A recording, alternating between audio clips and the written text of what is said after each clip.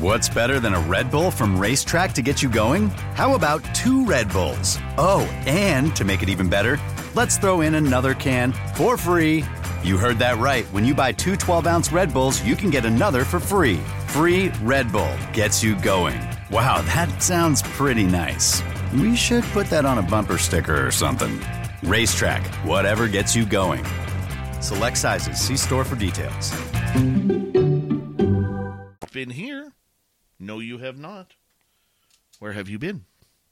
All right, we're waiting for Bill WD-40 to join us in the Spreaker room right above my finger. That way we can get lubed up for tonight's show. Obi Flett, nice to see you. And Eric Markham, good to have you here. Rui from Portugal, thanks for coming on in. Pat Toohey, welcome. Nikki in Seattle, thanks for joining us. Random Guy, what's happening? Trace B, how you doing? And Rugged Source, Blue Cruise. Beachy, how are you? And the Michael Leger has returned. And, TMI, there we go. Nancy, thank you so much for that wonderful super chat. Very much appreciate your love and support of SOR. Thank you so much. Horns up, everybody. Let's rock. Right now.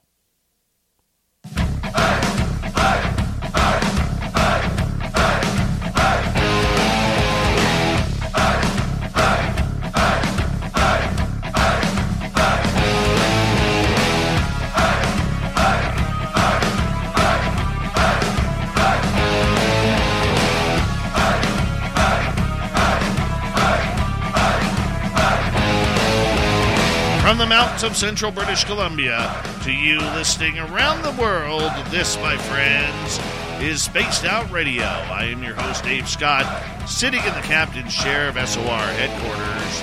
We welcome you to tonight's show on our terrestrial affiliates around North America, digitally on Odyssey Radio, TalkStream Live, and KPNL. All of our archives are free. Join us at youtube.com/Spaced Out Radio. Do old Davey the favor, hit that subscribe button. You can follow us on Twitter at Spaced Out Radio, Instagram at Spaced Out Radio Show, and on TikTok at Spaced Out Radio. Our website, spacedoutradio.com. We have a plethora of features for you, including rocking out to Bumblefoot, reading the news wire. Check out our swag as well. Tonight's show is brought to you by Chive Charities. Help make the world 10% happier by visiting Chive Charities today. You can find them on our website. Power Show of Paranormal tonight. Big Bad Merle is here. For Ghosts of the Great White North, we are joined by Jacob Rice tonight, paranormal investigator out of Washington State. Then in hour number 3, we're going to head to the swamp, followed by Little Timmy Senor and Random Guy for the UFO Report. Now it's that time of the month again where we put down our UFO gig, put on our paranormal hats, and get right into the ghosts that are among us. One of the top paranormal researchers in Canada, our man Merle, is here from the Paranormal Road Trippers based out of Vancouver, British Columbia. He joins me once a month to talk about the ghosts that are among us around North America and the world. Joining us tonight is a good friend of this show, Jacob Rice. He's a paranormal investigator out of Washington State. He is a tech guy. He is a very skeptical person who's even had a run-in with a black-eyed kid. I'm going to try and get him to retell that story tonight because that story just absolutely blows my mind. Let's bring him on in. Big Bad Merle, what's happening, my friend? Good to have you back on Spaced Out Radio. It's great to be back, Dave. Looking forward to this. Me too, my man. Me too. What have you been up to, Merle? Not much. Getting ready for a ton of investigations coming up over the months. Jake there, he's not a paranormal investigator anymore. He's upgraded to documentarian. Documentarian. Wow.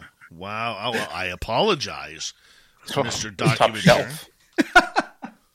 Jake, it's been a while since we had you on the show, and it's always a pleasure to have you here with your knowledge and your very brilliant mind when it comes to everything from the technical side to the actual investigation of spirits and ghosts. How have you been? How's your 2023 started? You know, it has been fine and dandy. I'm very excited to say, doing some more documentaries. We did a couple of them back to back. And ended one. We just did one at the end of January at a haunted lighthouse. We could talk about that a little bit more, but just grinding away day by day. Excellent. Well, tonight we're going to get into not UFOs, but that's later on. Yeah, I'm UFO'd out right now. I really am. But been busy. It has been busy. It really has, and it's been a little bit crazy on what's going on. But, I mean, we are going to get into a lot of paranormal, talk about a lot of paranormal documentaries and television shows and what goes on behind the scenes with everything that goes along with it.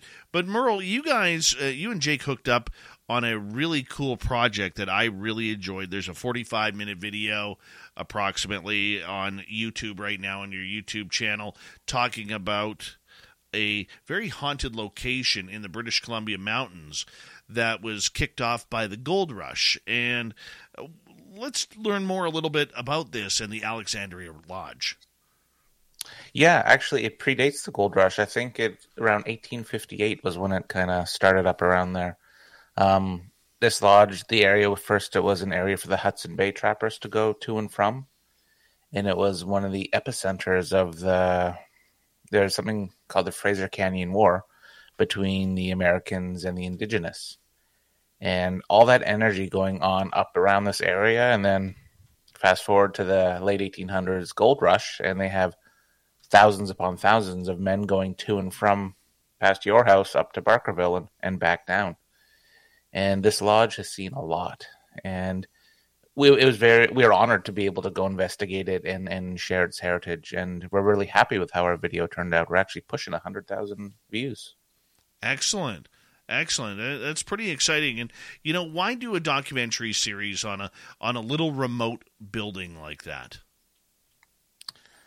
To shed light on our valuable dissolving history in British Columbia. To tell the story of these places before they're gone. If we can help tell the story to preserve these places, that's a home run for us. Mm-hmm. And sprinkle some ghosty stories on it, and it's a good day. And Jake, you being an American coming up to Canada to film all of these locations, I want to ask you, because when we think of paranormal due to paranormal television, I really don't think that Canada really gets the hauntings that it deserves to be put on television. We always want to hear about the Waverly Hills, the Alcatraz, the Gettysburg, and every Bobby McKee's in between, or Bobby Mackey's in between, pardon me. We rarely get to hear stories of this unknown trail of the gold rush that really is probably more haunted than Gettysburg, more violent than Gettysburg. Hundreds of thousands of people died along this trail, all in the search of gold, whether they found it, whether they took life into their own hands, whether they were murdered, whether they were, died of illness. This is just an incredible run. And a lot of people don't even realize it started in California and Nevada and made its way through Oregon and Washington right into British Columbia. Mm-hmm. Yeah, and that is the thing that intrigued me most, because let's just say my history classes failed me with that stuff. It was pretty much California had a gold rush, Alaska had one a little bit later, and British Columbia never existed. I had no idea there was thousands of gold miners coming from California ready to essentially, commit genocide against the indigenous folks, the First Nation folks up there, just so they could get to the gold. No clue whatsoever. But when it comes to the name recognition part of it, you talk about Gettysburg and Waverly. That's what it is. Because the TV shows, right, they want something people know about. They don't have to work too hard at promoting. In Canada, you're going to have to promote it, especially if it's to a U.S. audience, because we're just oblivious to it overall. But let me tell you, that was some quality haunt action happening at the Alexandra Lodge. Quality haunt action. Well, for people who don't know what the lodge is, Mike, why don't you explain that? So right now the lodge is under construction. They're renovating it to be a bed and breakfast, kind of like the Roadhouse it used to be. It's said that there's up to 5 spirits in there, and we had communication, I think, with a handful of them. And it's along the Fraser Canyon or the Caribou Highway. Yeah, what road is that, Gold. Dave, coming up to your house? Caribou Highway. The highway. Caribou Highway, yeah. So if you're in British Columbia in Vancouver, it's about 2.5 hours from there. And it's the gateway to the north, essentially. It even had the King of Siam stop over there. Oh, as per the record. Let me tell you, ahead. the YouTubers corrected me. Savages. It's King Rama VII, if you're curious. I put Mongkut in the video because that would have been the gold rush time, but turned out the King of Siam actually visited in 1931 while doing his grand tour. He kicked off in Vancouver and worked his way to Washington, D.C., and that was like within the first week of him arriving, he stopped at Alexandra Lodge and had dinner there. So I corrected it in the comments, people. I have driven by that lodge hundreds of times. And it's just if you didn't know it was there, you would miss it, even though it's right along the highway. And you see this old building, you think that, somebody's named Alexandria built a building a few years ago and put their name on it. Maybe it was a little hotel or whatever, a flower or curiosity shop or whatever it may be. But this has sensational history to it, much like the entire gold rush. What kind of spirits are said to be hanging out there, Merle? The original owner, the original creator of the lodge is said to be there. The names escape me right now. William something. I can't remember William. his last name. Yeah. His wife is said to be there. There is also a unnamed, kind of more crankier spirit who kind of watches and makes the staff or the owner feel a little uneasy or dizzy in a couple of the rooms. Lily Clegg. Lily Clegg, yeah. And it said that there's a spirit there that pushed the owner off a ladder when he was doing the roof. Oh, nice. Very nice. Yes. We always love it when ghosts attack around here. Especially if it's captured on film. Yes. Yeah. You got that right. The idea that, it's not just this trail or anything, but you filmed a documentary on one building, on one place. What has the response been from the public regarding this? Jake, that's a you question. Well, you can, you are more familiar with the Hope Standard, which is the local paper that covered it. Mm-hmm. So, let's start. You want to start with the local thing, and then we'll scroll out to the global comments that we've had. The Hope Standard did a piece on the lodge in our investigation, which got a lot of traction, a lot of positive comments on there, and some correcting us for the location specifics. We also got some interest from placed in Williams Lake and a couple other cities wanting us to do the same sort of video for them. So us doing the Alexander Lodge video kind of catapulted us to interest from about 6 other places that we have to pencil in to do for them. Well, what's interesting is tourism dollars are becoming a very hard find, especially after coming out of COVID, where everybody is scrounging for any way possible to find money, and tourism money is a big one, especially during the holiday seasons of summer and people traveling through, whether they're coming up to head to Alaska or whether they are touring the west coast of Canada. And the one thing that I know about this area here is they've already tapped out on the hunting crowd. They've already tapped out on the camping crowd and the hiking crowd and the the bed and breakfast crowd and the fishing crowd, and you can only push those for so long before people are been there, done that, because realistically, don't tell anybody, but this area is boring. It is. Dave, don't say that. No, it is. It's very boring, because here's the thing: if you go, when you go camping, Okay, usually, I don't know how other people are, but you have your wilderness camping, and then you have your camping where, you know what, maybe one day, even though you're camping, you go to the water slides, or you go, go-karting, or you go motorbiking on the trails or on your side-by-sides. And then one day, you gather the family and you head out to the shopping mall and go shopping. Well, that really isn't the Caribou where we live or where I broadcast this show. So they are hurting for people to come back here after they've done it 2-3 times, maybe 4 times. And one of the ways that's being talked about is by more promotion of paranormal in these towns. Because it's like a freebie.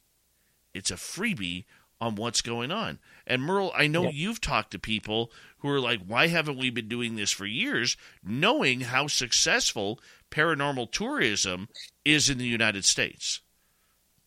I think that we're just a little late to the party with paranormal. Like we've talked about before, how I think Canada's a little more conservative with their paranormal approach versus the U.S. has been a little more progressive and open with it.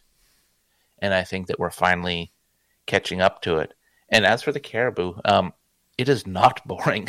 I've taken it upon Jake and I have taken it upon ourselves with Sandra to find these locations. People just drive by and go, that's cool. Maybe we'll go there again one day. Alexandra Lodge example. But then there's about 6 other locations that we're going to be visiting that I've never heard of, that have history that would just blow your mind of how interesting the things that has happened there, or the types of hauntings that they have, and people like wanting to talk to us and share their story because they trust the kind of the ship we're guiding with watching the Alexandra Lodge. And getting back to the comments and how people receive that is YouTube. They don't lie. No, they don't sugarcoat, and if they don't like a tone of your music, you will know what note it is. Well, let me define, because you contradicted me there. Let me define boring.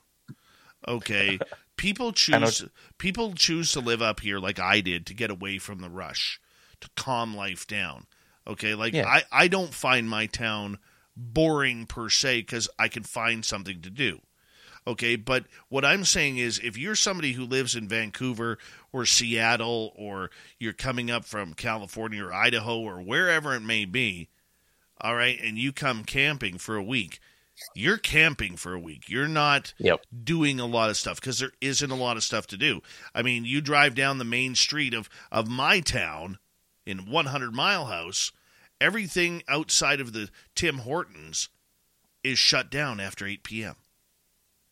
There's one bar that they just opened up. That's open till midnight. Okay, like there isn't a lot to do. There's no kids' activities. There's barely even a park. Right? Mm-hmm. So that's what I'm talking about for tourism aspect. It's a boring place. Like, no offense, I love Barkerville. But at 50 years old, I can understand why I like Barkerville. If I'm a 12-year-old kid, I'm like, okay, what am I going to do here? Mm-hmm. Run around and throw horse crap at my brother or sister, right? That's what I'm going to do, right? But that's what I'm saying about this area, is it's not a friendly area compared to, you drive down the I-5, and there's always something to do down the I-5. You can always find something within a 100-mile radius. That's what I'm talking about. Totally. I guess, when you're alone up there, you're alone. It's quiet. Yeah. And I'm sure the fires didn't help. That's probably scared away people too. Well, let's just hope that those don't come back. We're getting a little bit more snow here, so I'm okay with that. But you're right, though, Merle. Where you are right is in a situation such as the paranormal. Mm-hmm. This is a ghost hunter's dream, this Gold Rush line from the border straight up to Alaska. Yeah. And just finding all these, like, I kind of got a renewing feeling the past couple of months, finding all these other new places that nobody's gone to or has even heard. I haven't even heard of these places. And, like, it's exciting, man. And especially with doing the history on the Alexander Lodge, finding out that there was an actual Fraser Canyon War. That was the epicenter of a war back in the day. And then before that, all the Hudson Bay fur traders going up and down to get all the way back to the east. They hiked through there, and it's just the history. It's awesome. How do you feel about looking into that, so much hidden history, Jake? Because I know that's something of your interest as well. Yeah, I mean, anytime you can uncover the secrets of the past and how it impacts us today, I think that's amazing to go on that journey and discover it. And this is a part of the world I didn't know much about. So to me, I'm always getting fresh new information, which I love. And it gets me thinking about, how can we incorporate this into one of our documentaries? How long before this area gets invaded with ghost hunters? You guys are going to ruin it for me. You know that. Yeah. Blame Merle. Blame me. I know that there's a bunch of teams putting dots on the map for summertime, so be prepared, Dave. Be prepared for the traffic. Oh, my. Just as long as they show respect, that's all I care about. Yeah, I mean, but the distance and the isolation, the serious ghost hunters are more likely to come than the para-tourists, I would say. Well, simply because of the isolation. The para-tourists are the worst.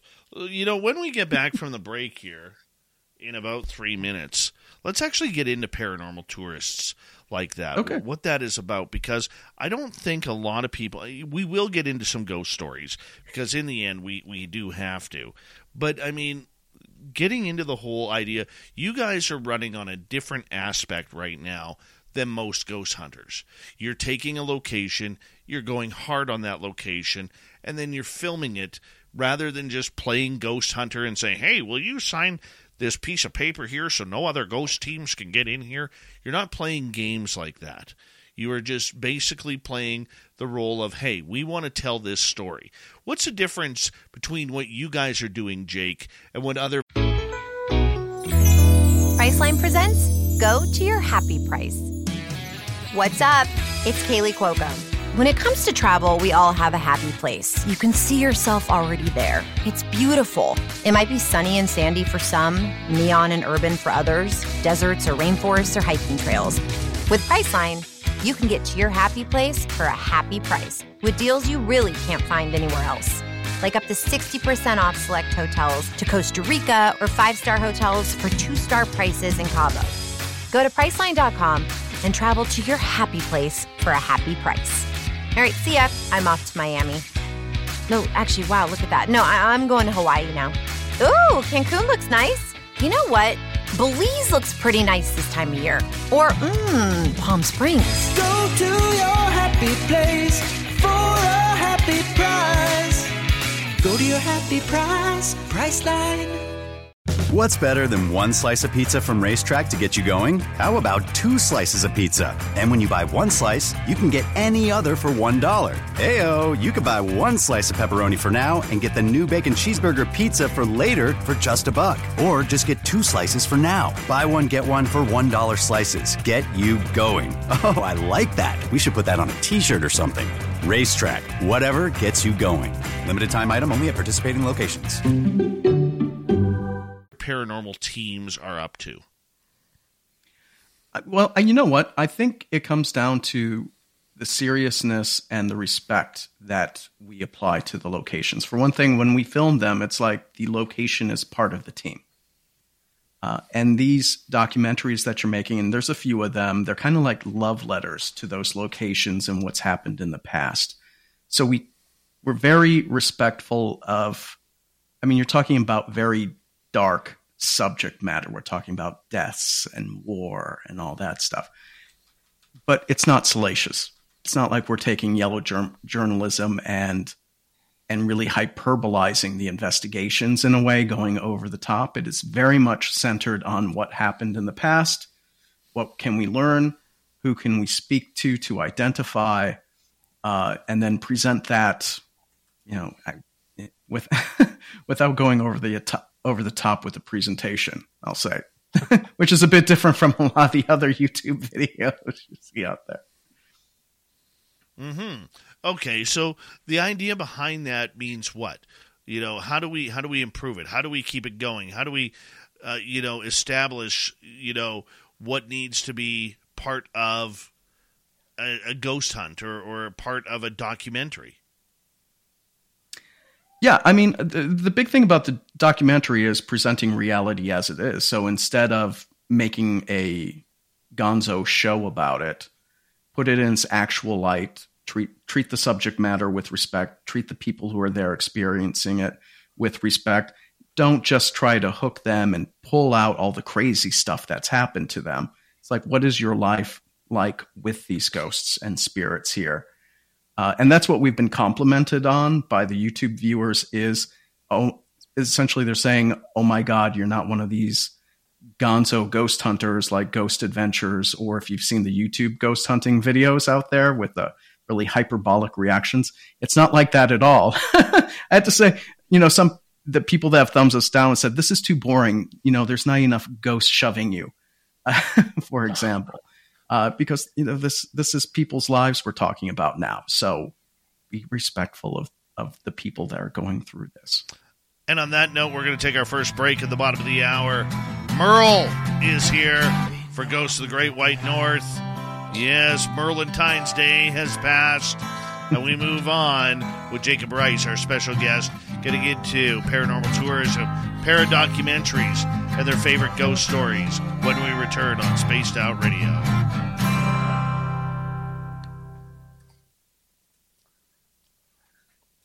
Shane finally arrived.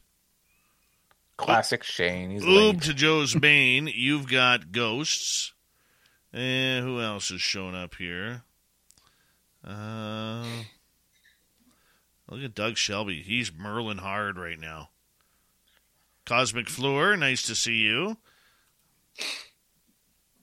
And come on, Shane, you got to improve your Merles from there. I stepped up big time there with Merlentine's Day. That's strong. That was strong. Yeah. I like that love letters to the Location. Write that down. Hello, I think it's true though. Hello, the Ferret and Roger. Sensational Sherry. How are you? Dave, I have Beyonce in my head since you said autographs to the left. So you know that to the left song? No. To the left. Everything Thank you. known in a box to the left. That's the one. Yeah.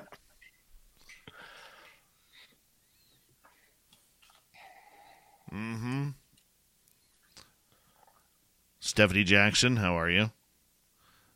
Penny, Dave, check your yard. I asked everyone in the paranormal field that I know to send all the spirits there. Merle, what's my paranormal house like? It's very active. It's heavy. Sometimes it's a little uneasy feeling. He doesn't need more. He's got enough. I had Travis Mootstoo's astral travel over here to my house when I What do you had see? everything. He's like, Dave, your house is packed. I'm like, yeah. Yeah, I know. So tell me about Vegas. What's the latest on Vegas, man? Well, we're going to Vegas on May 19th through 21st. Merle is coming. Tip your hat, Merle, when I say that, please. Merle is coming. Very nice. And many other special guests to hang on out for our live YouTube channel, our VIP parties, and so much more. So, on the Friday night, if you're a VIP member, you are going to be able to hang out with our special guests for a couple hours at a very, very nice club. Very nice whiskey bar. A whiskey bar. Ooh. Yeah, in Binions. And then the next day, we're going to do our live show with Jessica Jones and then the After Hours crew and then myself. After that, there will be a live Skywatch if you want to go out and look for some UFOs outside of the city lights with Misha Johnson, Melinda Leslie, Eric Markham, Tim Senor, and Science Bob. And then from there on Sunday morning, early Friday, before the VIP party, if you get in, there's going to be an experiencers meetup for 2 hours where people can exchange their experiences of UFOs and aliens and everything to go along with it. Friday or Sunday, even though a lot of people will be going home, some are not. So we are going to be playing some poker, and many people are talking about making a drive out to Area 51. And, yeah, it's going to be a great, great time. And tickets are on sale now. If you're going to be purchasing your VIP tickets, we need to know by April 1st. April 1st at info@spacedoutradio.com. And, yeah, we're going to have a blast. Merle, you got to let people know in your group that that's where you'll be that weekend. I will push that. We will. Vegas. Mm-hmm. I'll be going a day early. Vegas does not get you all you can eat shrimp, Wilford Brimley. But if you find a place like that, there's Guy Calgary. Guy Calgary. How you doing, buddy? I think right now we have about 50 people, 50 nice. Of our listeners that are going, 50 to 60. And we're going to be getting some harder numbers here coming up very, very soon. Road Flare. How many were there last year? Last year we had about 43 fans, and the rest were special guests, about 15 nice. Special guests. We had about 60, 62 people there overall. And then some guy named Random Guy showed up and ruined the whole damn thing. But that's for another story. Yeah. Classic Random Guy. Damn Random Guy. Yeah. Hi, Mama Susan. How are you? And we're going to get going in about 10 seconds here. Thank you to Jake and Nancy for the amazing Super Chats. The Super Chat is a wonderful way to support what we do on this show on a nightly basis. And, yeah, let's get back into the paranormal here right now.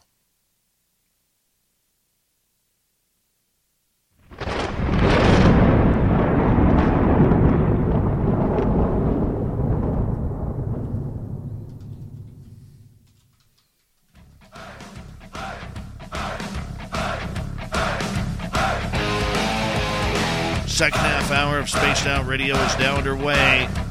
My name is Dave Scott. Thank you so much for your support and listening ears. Reminder to all of you that if you missed portions of this show or others, you can check out our archives for free on YouTube, or you could go on our podcast format at Spotify, iHeartRadio, and every major platform that provides podcasts. Yes, including Apple, iTunes, and Google Play. We're there. We are there as well. Yeah, our website, spacedoutradio.com. We have a plethora of features for you. Rock out to Bumblefoot.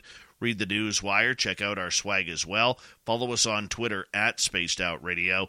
Instagram at Spaced Out Radio Show, and on TikTok at Spaced Out Radio. We continue on with our good friend Merle from the Paranormal Road Trippers out of Vancouver, British Columbia. Ghosts of the Great White North is what we call this show. Our special guest tonight, ghost hunter documentarian from Washington State, Jacob Rice. Merle, thank you for joining us. We appreciate it.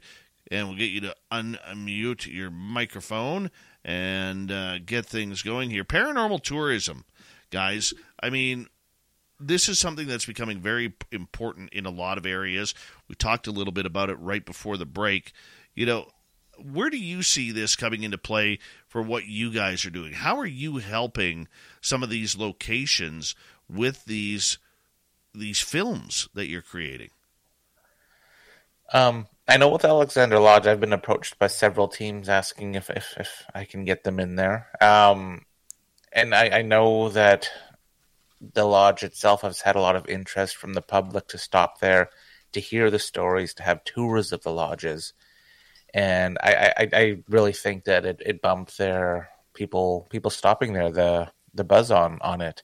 And I think us going to each of these locations to tell their stories is extremely beneficial. And What's better than one slice of pizza from Racetrack to get you going? How about 2 slices of pizza? And when you buy 1 slice, you can get any other for $1. Heyo, you could buy 1 slice of pepperoni for now and get the new bacon cheeseburger pizza for later for just $1. Or just get 2 slices for now. Buy one, get one for $1 slices. Get you going.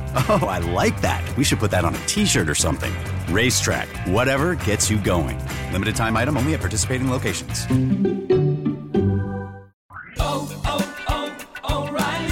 Count on the professional parts people at O'Reilly Auto Parts to recommend the best products for your vehicle and budget. Get maximum cooling system performance for 10 years or 300,000 miles with Peak Long Life Universal Pre-Mixed Antifreeze and Coolant. Save $7 after mail-in rebate, plus get 2 times O Rewards points. Stop by O'Reilly Auto Parts today. O'Reilly! Limit supply. See store for details. And I think it'll benefit tourism, but it also saves and benefits each location, like on a personal level. And how about for you, Jake? What do you see going on here? Yeah, I think especially for more of the rural locations, the things farther outside of the city, this gives a chance for people to come out, see the location, contribute to help preserve it, especially Alexandra Lodge, because that's going through a major overhaul. So anything that can keep these places in business, get them restored to their original state, for me, it's a good thing. You see, and one thing I will say to our American listeners and our British listeners, okay, Canada is not very good at keeping up with its historic locations. They are not, I mean, it depends on the building, okay, like Parliament buildings or certain buildings, they will absolutely keep, like in the United States where you guys will keep stadiums and everything, forever because of the historic value. We don't do that here. The most historic stadium in Canada, the Montreal Forum, was turned into a shopping mall. And they actually, put it this way, the last time a Canadian hockey team won the Stanley Cup was the Montreal Canadiens 30 years ago. And they believe that when the following year they moved from the Forum to the Molson Center, they believe a curse was put on Canadian hockey teams that they couldn't win the Stanley Cup. So much so that they've tried to exorcise the ghosts from the old Forum, which is now a shopping mall, into and try and move them like Ghostbusters into the Montreal rink, the Molson Center. And it hasn't worked. In fact, Canadian teams have gotten worse. So that explains. But I mean, it just explains a lot of Canada doesn't do a lot with its older buildings. Sure, we have museums. Sure, there's historical societies.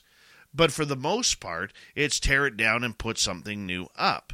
So the importance of telling these stories and maybe attracting people to the older legends is something that is going to be new for a lot of people up here, Merle.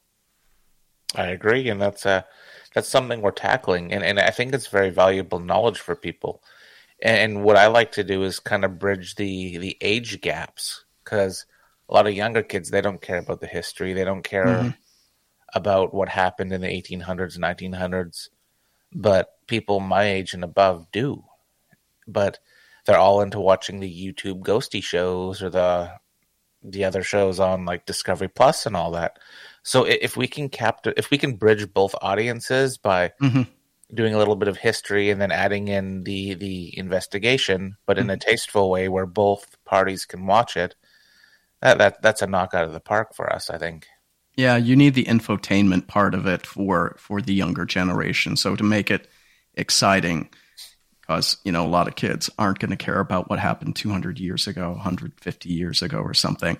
And this, I think, presenting it in a more entertaining way is your ability to hook them and potentially get them up there to partake in the local history. How do you guys find the balance between what you are doing in promoting these haunted aspects of locations and still trying to maintain the secrecy of the locations. Because once they're on film, they're going to get ravaged and raided by every paranormal team, from a two-person couple to, teams that are, 4,000 strong.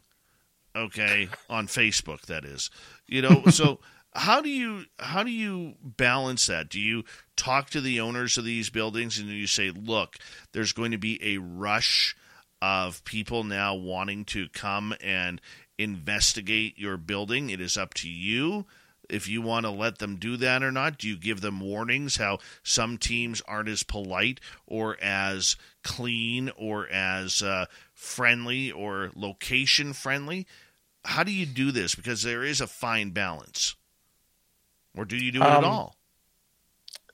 I do. I give them warnings. Well, not warnings, but I'll say just teams are going to approach now that it's out there, but just make sure they're respectful of you, respectful of your location, and don't push the boundaries and do everything like in and out. You don't need to leave a big paranormal footprint with all your flags everywhere and all that.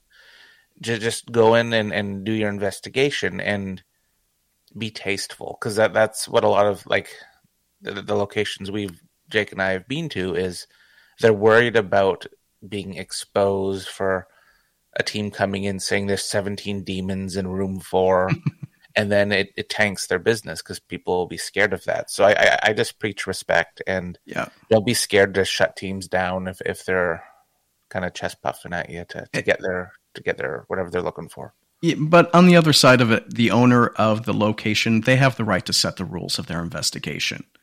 And they can set the rules about what they publish. Just because you give permission for someone to come and investigate doesn't mean you give them permission to publish. And a lot of the teams don't actually publish their stuff to begin with. But so you as the owner, you have a lot more say about who gets to investigate and what comes out of that investigation. Well, I recall when I was working with our local museum here, I recall a team coming up here from Vancouver where the lady on the team told me that I, as as the paranormal curator of the museum, was not allowed on the property while they were doing the investigation. And I laughed at her and I said, yeah, I am. And if you don't like it, it's going to be a real waste of travel for you to come up here and investigate. Because a lot of these museums up here still, it's not like Waverly Hills where they have $1,000 fee per person or whatever their fee is, or Gettysburg or wherever. A lot of these locations are doing it for the publicity, as you said, and they don't know, they're not educated or understanding how the paranormal works. They're very virgin to the subject. And that's what scares me about a lot of these locations that all of a sudden get hammered by paranormal teams who, come in and paint them a rose and leave with the thorns. Mm-hmm. Yeah, and you know what? This is why you might get the publicity from the trusted group with the people you know, but after that, I'm a capitalist and charge a fee for it, because that'll make sure you get serious ghost hunters. And everyone's going to be like, what? You shouldn't charge? That's the ghost teams. They shouldn't charge to investigate. But really, if you want to control it, they want access, put your money where your mouth is, because I need to maintain the property. I need to fix the roof. I need all these other things. This takes care of it. Mm-hmm. So there you go.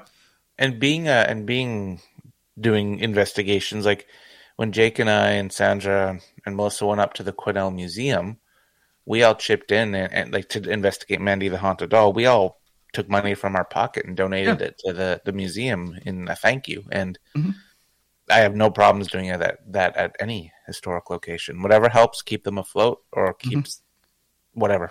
We just want to be there to share their story. Do a lot of those locations, though, will they spread the word on the rules or what should be done or should not be done with an influx of popularity? Yes. How do you know that? I would say yes. Because they told me. to be honest. I really preach the respect of the locations and to tell the other places to make sure that that's what teams are doing, because it's not fair to these. I call them delicate properties because we don't know how much longer they'll be around for, or things like that. To have as much protection and knowledge as possible into what we're doing. Right. And, I guess what I'm saying is, without trying to start a battle or a fight here, because there's no other paranormal teams here on it, but for instance, I know there's one location, Mike, that you covered it at the Bailey House in Merritt, British Columbia, where a paranormal team who sees demons everywhere, they're making a peanut butter and jelly sandwich and there's demons in the peanut butter jar. Okay. They went and actually painted over part of the museum without the museum's knowledge. Tell that story. What? Yeah, I have the picture. I literally was just looking at that picture today. There was a picture going down into... Merle, 1 second, because in our intro, if you watch our show on YouTube, we actually show a portion of that video where you can actually see it looks like a devil that's been drawn, and it says heaven or hell, and then there's another statement down below, I believe. 100%. That's exactly what it is. Yep. Okay, tell the story. Pardon me for cutting you off. Oh, no worries. So the story of that is the curator nor anyone knows where that came from, that drawing. It was drawn in charcoal or pastel type.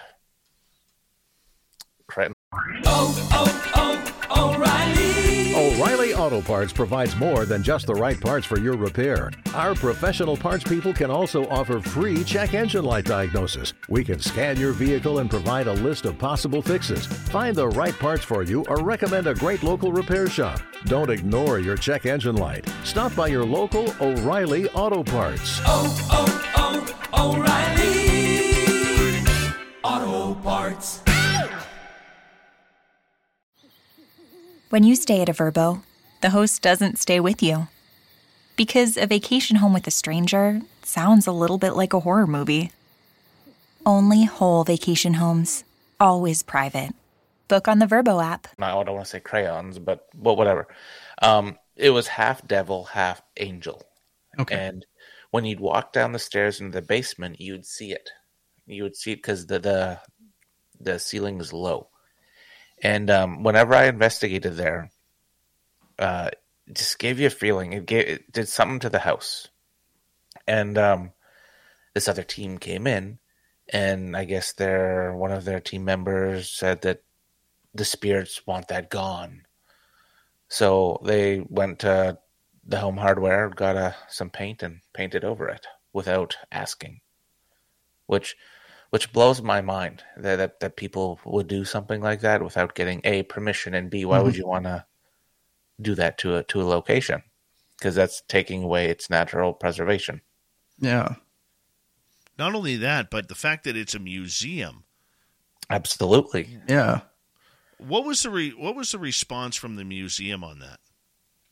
They were really unhappy, and like I had a long talk with them. It was the whole same respect talk that I give, and the museum, the curator, or whomever is overseeing the museum has the right to come into your investigation at any moment. And I encourage it. Come check in on us. Come talk to us. Come make sure we're fine. And that at the end of the day, they make the rules and stipulations of their property. We're just a guest. That's it. Nothing more, nothing less. And I don't think that team's allowed back there. Well, I mean, they're mortified.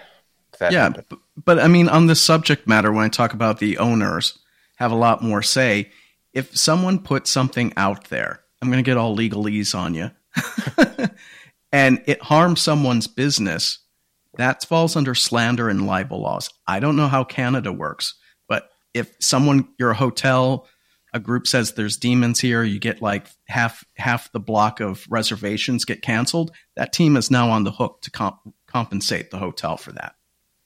So maybe it's because I'm from litigious USA, But when someone harms your business by doing something like that, this is the course you take. Yeah, Jacob Rice, not only is he a paranormal videographer, documentarian, but he also likes a good litigious case of paranormal as well. Let me tell you, there are remedies to wrongs. But I mean, guys, it doesn't matter whether you're in Canada or the United States. It really, the one thing that I've always said about the paranormal, and the reason why I don't care for it as a business, is because it's anarchic. There is no rules. There is no rule book. There is no one out there, any type of society, true society or true governing body, that is governing the rules and regulations to ghost hunting. And this is where I think a lot of locations get caught off guard, because teams will talk very, very nicely to get into a location. What they do there, whether it's alcohol, drugs, cigarettes, or anything, painting over art, or painting over anything, or ripping up carpets, or digging through dirt. I mean, there really is no rule book, and these poor locations many times are literally taking their location into their own hands with the hope that maybe, just maybe, they don't have to go to the police about vandalism. Like, if I was that museum at the Bailey House, I would have called the police for vandalism. Yeah. Mm-hmm. Yeah. No, it sucks, but the house isn't the same since putting my paranormal investigator hat on. The energy there is a lot more unwelcoming. And I wonder if that is a reason to why that it's not as has anybody like the ghosts. I mean. Has anybody tried to take the paint off with any sort of lacquer, and did it work?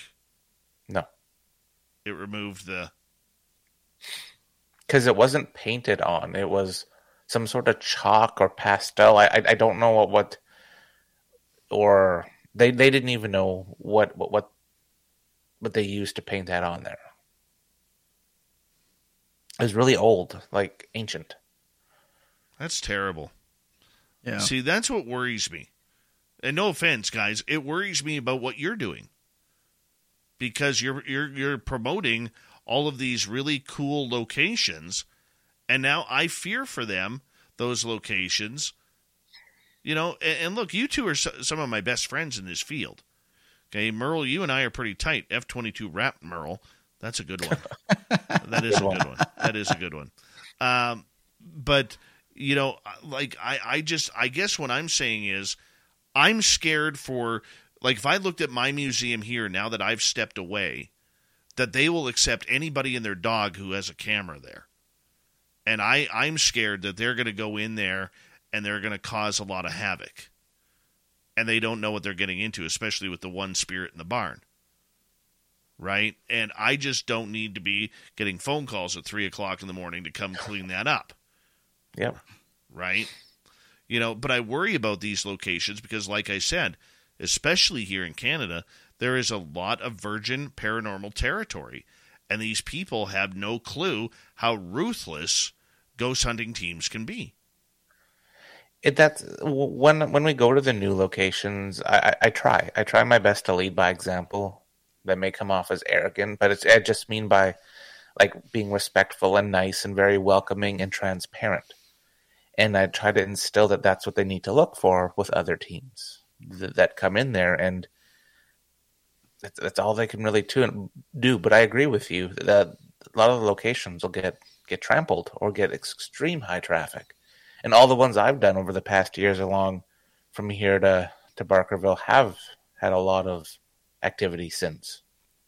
Well, and the interesting part about that is in the United States over the last decade or so, we've actually seen a lot of paranormal investigators get arrested for trespassing into areas where they have no business being, whether it's an abandoned military base, whether it's a cemetery, shopping malls.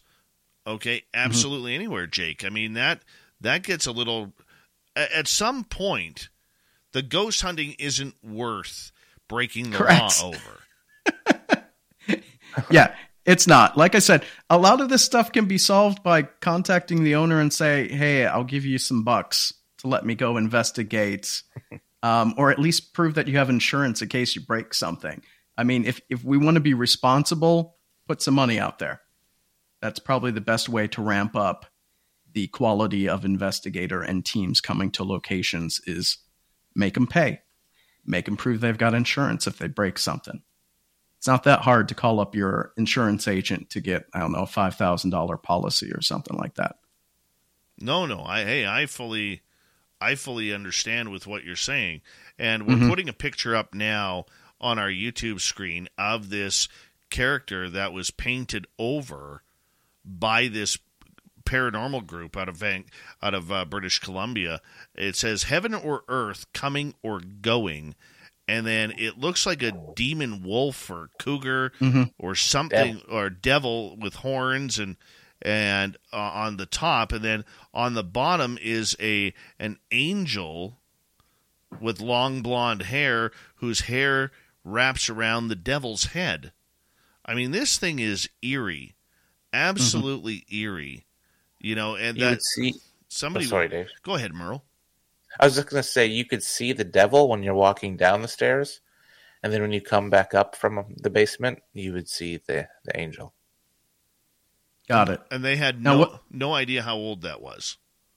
No, and you could rub it off with your finger. That's what I mean. It was like charcoaly. Yeah, So what part of this got painted over? all of it. Oh. Yeah. Yeah, someone needed to get busted for that. Yeah, and that's just downright wrong. I don't care if you agree with the message or not. The message creeps me out. It's creepy. Yeah. It really does. You know? But I mean, you know, like even with our museum here, Merle, you were here a lot of times when I was investigating. We had a local church, 2 local churches trying to get back at us, saying that we were causing demonic activity on the museum, which drove people away. And then we had this really dark arts psychic claiming that we were bringing demons in to the place. Never once, out of all the paranormal investigators we ever had there, said that we were making demons happen. But that's just the way some people are. Yeah. Scary. Yeah. When I hear that stuff, the first thing I'm like, okay, so prove it. Yeah. Prove it. How do you prove it? Prove it. Prove you're psychic to begin with. But, you know, that's all you gotta say, prove it. And if you can't prove it, you need to shut up. End of discussion. Well, You know what? When we come back, we're going to turn up the jets on a few of the paranormal stories that you guys have. We're going to learn about why Merle uses the Estes method now. And we're going to... I want you guys to hear, if you haven't heard Jacob's story about the black-eyed child he encountered on his own property. Raising Cane's is bringing the party this Mardi Gras with tailgates full of cooked-to-order chicken fingers and jugs of freshly squeezed lemonade and freshly brewed tea. Order online or in the app today. Raising Cane's Chicken Fingers. One love. Raising Cane's wants to help you get extra saucy this Mardi Gras. Stop by Cane's and pick up a doubloon for just $1. Then present the doubloon on all of your visits through April 6th for a free Cane's sauce with any purchase. Let the sauce and good times roll. Raising Cane's Chicken Fingers. One love. Doubloons available to purchase 1/23/23 through 2/21/23. Redemption of offer valid 1/23/23 to 4/6/23 at participating restaurants while supplies last. Limit 1 extra cane sauce with purchase per day. Property. This one's going to give you shivers. Stick around for the next half hour of Spaced Out Radio. We've got a couple creepy stories coming right at you on the mighty SOR and Ghosts of the Great White North.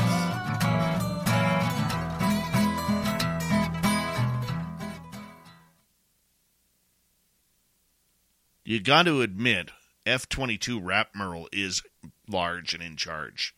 That's strong. Very strong. That's very strong. I can't believe the BS people did at that museum. I'll be right back, I'm guys. You chat totally away. shocked by that. Yeah. when we're there in May, I will show you where that is. That gets my goat. Pardon? That gets my goat.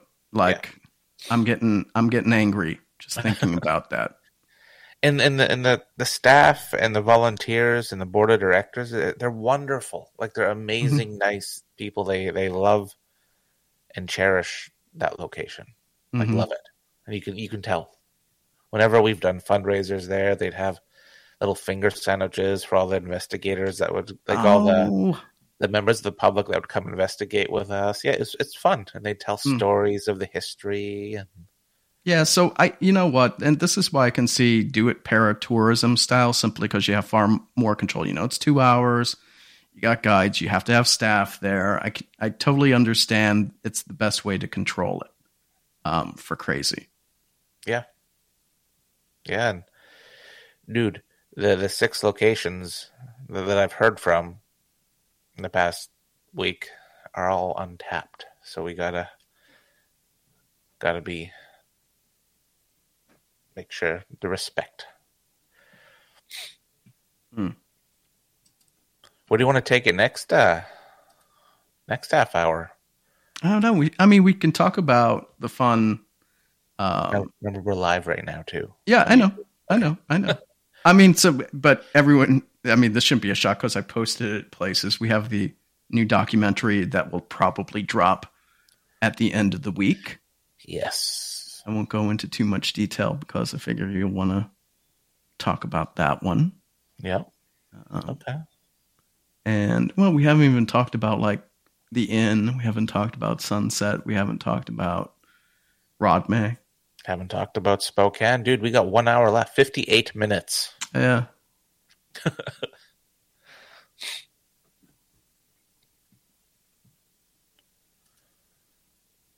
I'm just reading the comments. I haven't even looked.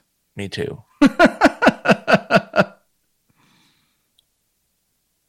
My nose is plugged. I hope you can't hear me mouth breathing. No, I can't.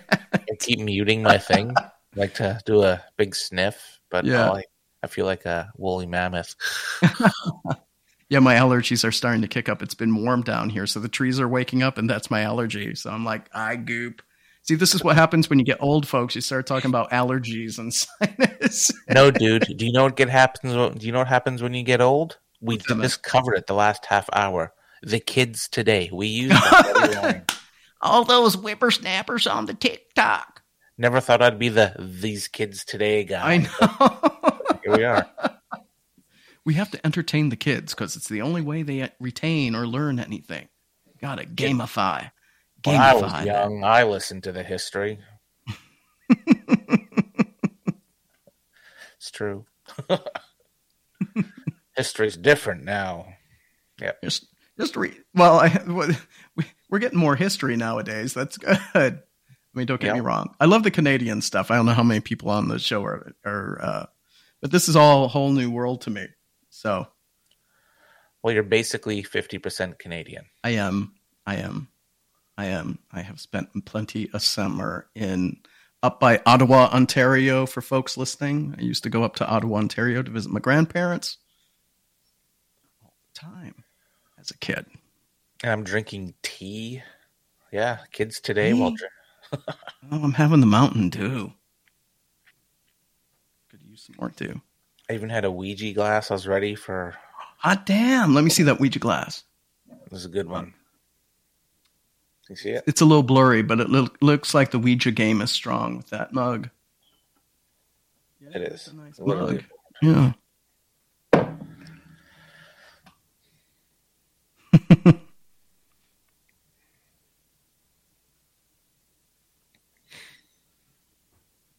But the best part of our exploratory investigation documentaries this year is they're not on the gold. One is on the Gold Rush Trail. 2 are on the Gold Rush Trail, but the others, nope. Nope. The most recent documentary that we have coming out was filmed right in my home state of Washington. In your house. My house isn't haunted, but unless you count the dogs. Which I'm kind of surprised Roxy hasn't. I'd like you to come I'm film surprised she house. hasn't popped up. What's that, Dave? I'd like you to come film my house. Okay. Yes. I can. Merle's seen it in action. I come with my studio. Comes with like 36 cameras. You think I talk about gear, cameras, or what the latest tech is, Dave? Whew. You're gonna need a beer. My cameras are Junior, Baby, and Baby Daddy. Oh, I love it. I love it. Hey, guys, I want to say a big thank you to Jake, Nancy, Deb, and Lala for the amazing Super Chats tonight. The Super Chat is a wonderful way to support what we do on this show on a nightly basis, so thank you so, so much. Hello, little Timmy Senor, a.k.a. the Timbit. How you doing, buddy? Well, can't wait to get you on a little bit later on with Random Guy. Who else has jumped in here a little bit late? Donna Willis, thank you. She says, please come to Fredericton, New Brunswick. Trust me, Donna, that may be closer than what you think, if Merle and I have anything to say about that. Right, Merle? Scott Jensen, how you doing? Don't forget to Merle it up, people in the chat room. All right? Got to get this thing going here. All right. Here we go. 2 seconds.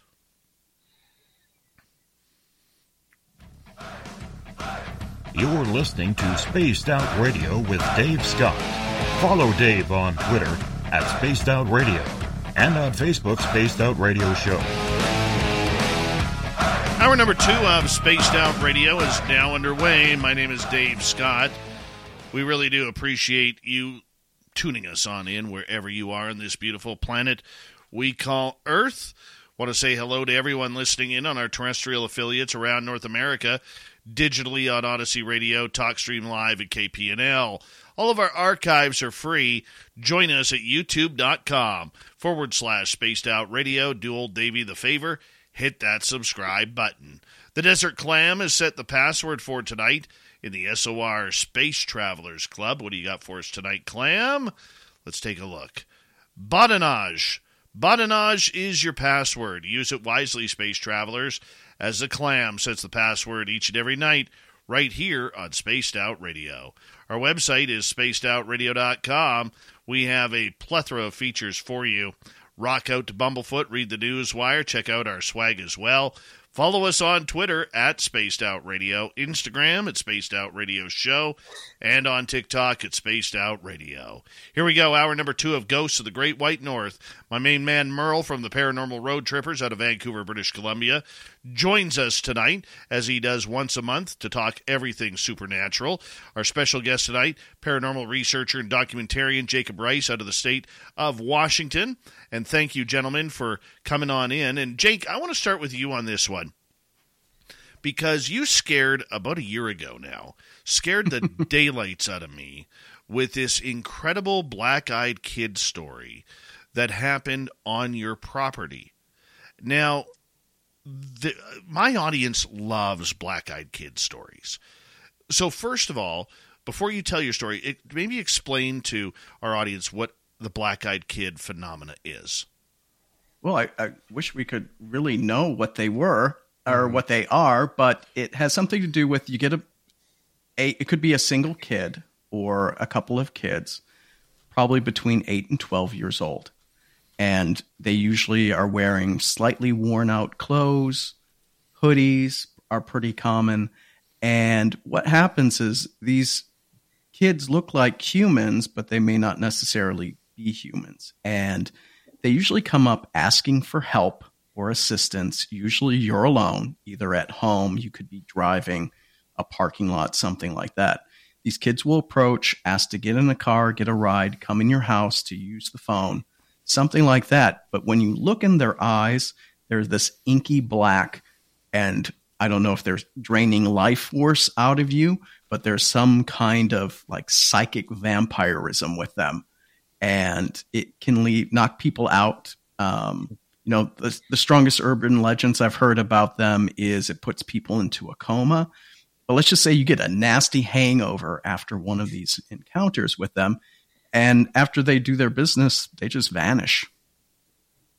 So we don't know if they're some kind of psychic entity, a paranormal entity for sure. Some people say they're aliens. I haven't looked into that link at all. So there you go. How was that, Dave? I think that's a great explanation. And this encounter that you had, I think people need to know who you are a little bit, because you're actually quite a skeptical fellow.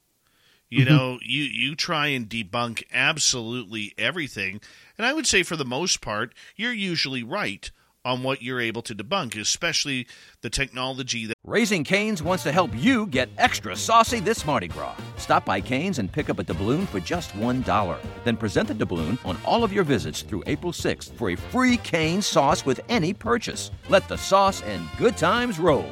Raising Cane's Chicken Fingers. One love.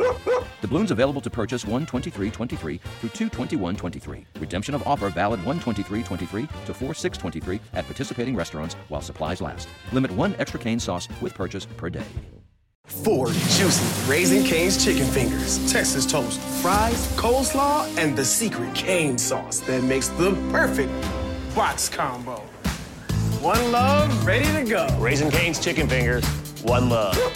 That is all coming out, and you've given very many warnings to people who are ghost hunters out there to say, look, save your money. Don't buy this piece of gear. I bought it. I tested it out, because your daytime job, you are a technologist by trade, and so you're trying to actually help improve the community by spending your own hard-earned money, which could be sometimes $50 or sometimes $1,500 on a piece of equipment that doesn't work. Or isn't shown to work correctly on the shows. Right. So let's go to this Black Eyed Kid experience. Did you believe in them before this happened? I did not. I didn't know a soul that had met these things. My experience with them before January 2nd of 2022 was, what I've seen on In Search of Monsters and all the other, paranormal shows on Discovery and Travel Channel. Or Reddit is really good with their Black Eyed Kid subreddits. If you haven't gone there to check them out, a lot of people post their encounters there. But really, all I know is if there was a shock doc on Discovery, that's about it. That's about all I know. All right, so tell our audience what happened. Okay, so it's January 2nd, 2022. I remember this very clearly to this day. It was about 4:30, starting to get dark. And I live in Washington State, and where I was, we had just been dumped on. Lots of snow. And it was now melting. And I was just at my computer when I heard I have a wireless buzzer. And I heard the buzzer go off. So I look outside, and I have a gate. It's about 6 feet high. It's cedar planks. And usually I'm like, oh, is it Amazon, or am I getting a delivery or something? Because it wasn't planned. So I look out my window and I can't see anything. But I have security cameras. And I have one pointed right at the buzzer outside the gate. And I looked and I didn't see anything. So the first thing that I thought is, oh, great, the snow melting is screwing up the buzzer system. So I should probably go get this fixed. So I come out, let the dogs out. I've got 5 dogs, big dogs, pit bulls. And, I walk up to the gate, and as I'm approaching, there's about 1/4 inch gaps in each one of the planks. It's wood fence. And I could see a kid just standing there. And so the dogs are playing. They're not really paying much attention to me at the time. And I'm like, oh, hi, do you need help? And the kid, it was a boy. I'm thinking he's about 10. I'm not that tall to begin with. So the kid is probably 4'8", I'm guessing. Anyway, he's wearing a hoodie. He's got blue jeans on, and which isn't really appropriate for the weather is what I'm thinking. And so I'm like, so can I help you? And he's like, I need to use your phone. Can you let me in to use your phone? I'm like, well, no, I've got my cell phone right here. What's your parents' number? I'll call them. Are you staying down the street? Because the road that I live on, for the half-mile stretch of my road, there's only 3 houses, and I'm in the middle. So there's one, to the east and west of me, essentially. On the other side is just a big open field, which is now covered with snow. So I don't know where this kid would have come from. And I'm like, no, just give me your parents' number. And he's like, can you just let me in? I need to use your phone. And so the kid's coming up to the fence, but he has his hoodie down. And from what I could tell, he looked either Hispanic or Native American. He had kind of olive skin, but his hoodie was over his face. And he just said one more time, "Let me in so I can use your phone." And then Mikey, who's my biggest pit bull, he's got like this gator head. He comes over by me and starts barking at the kid. And when I turn to shush him and look back, the kid's gone. So then I opened up the gate to go through, and it's just an empty roadway, empty field. There's no footprints around. And so I'm like, I don't know where this kid is. So I went back to check my footage on the camera, and you can see me walking up to the fence, but there's no one on the other side. Never recorded a person on the other side. So I'm like, so I called Merle. And I'm like, dude, this just happened. And he had just recently had some Black-Eyed Kid activity too. I didn't know about. And, you know, I guess Mikey saved the day because I didn't look into the kid's eyes. Merle, you've had Black-Eyed Kid in action? I did. I had a dream, and they were in it, and it was so terrifying. I have it written down. I remember vaguely offhand. Basically, I was in a vacant building, and they kept following me, and I could see them in the mirrors. There was a boy and a girl, and they were like the same age as the ones Jake was describing. But they were wearing Victorian clothes, and they kept saying, "Let me in." And I remember locking a bathroom door. I was in this old Victorian home, and they kept yelling, "Let me in." But then it would turn really low and disgusting, like demonic-y sounding, like what you hear in the movies. And I remember waking up, and I swear to the gods that they were standing right beside me. It was horrible. That is just, I've never experienced anything like that.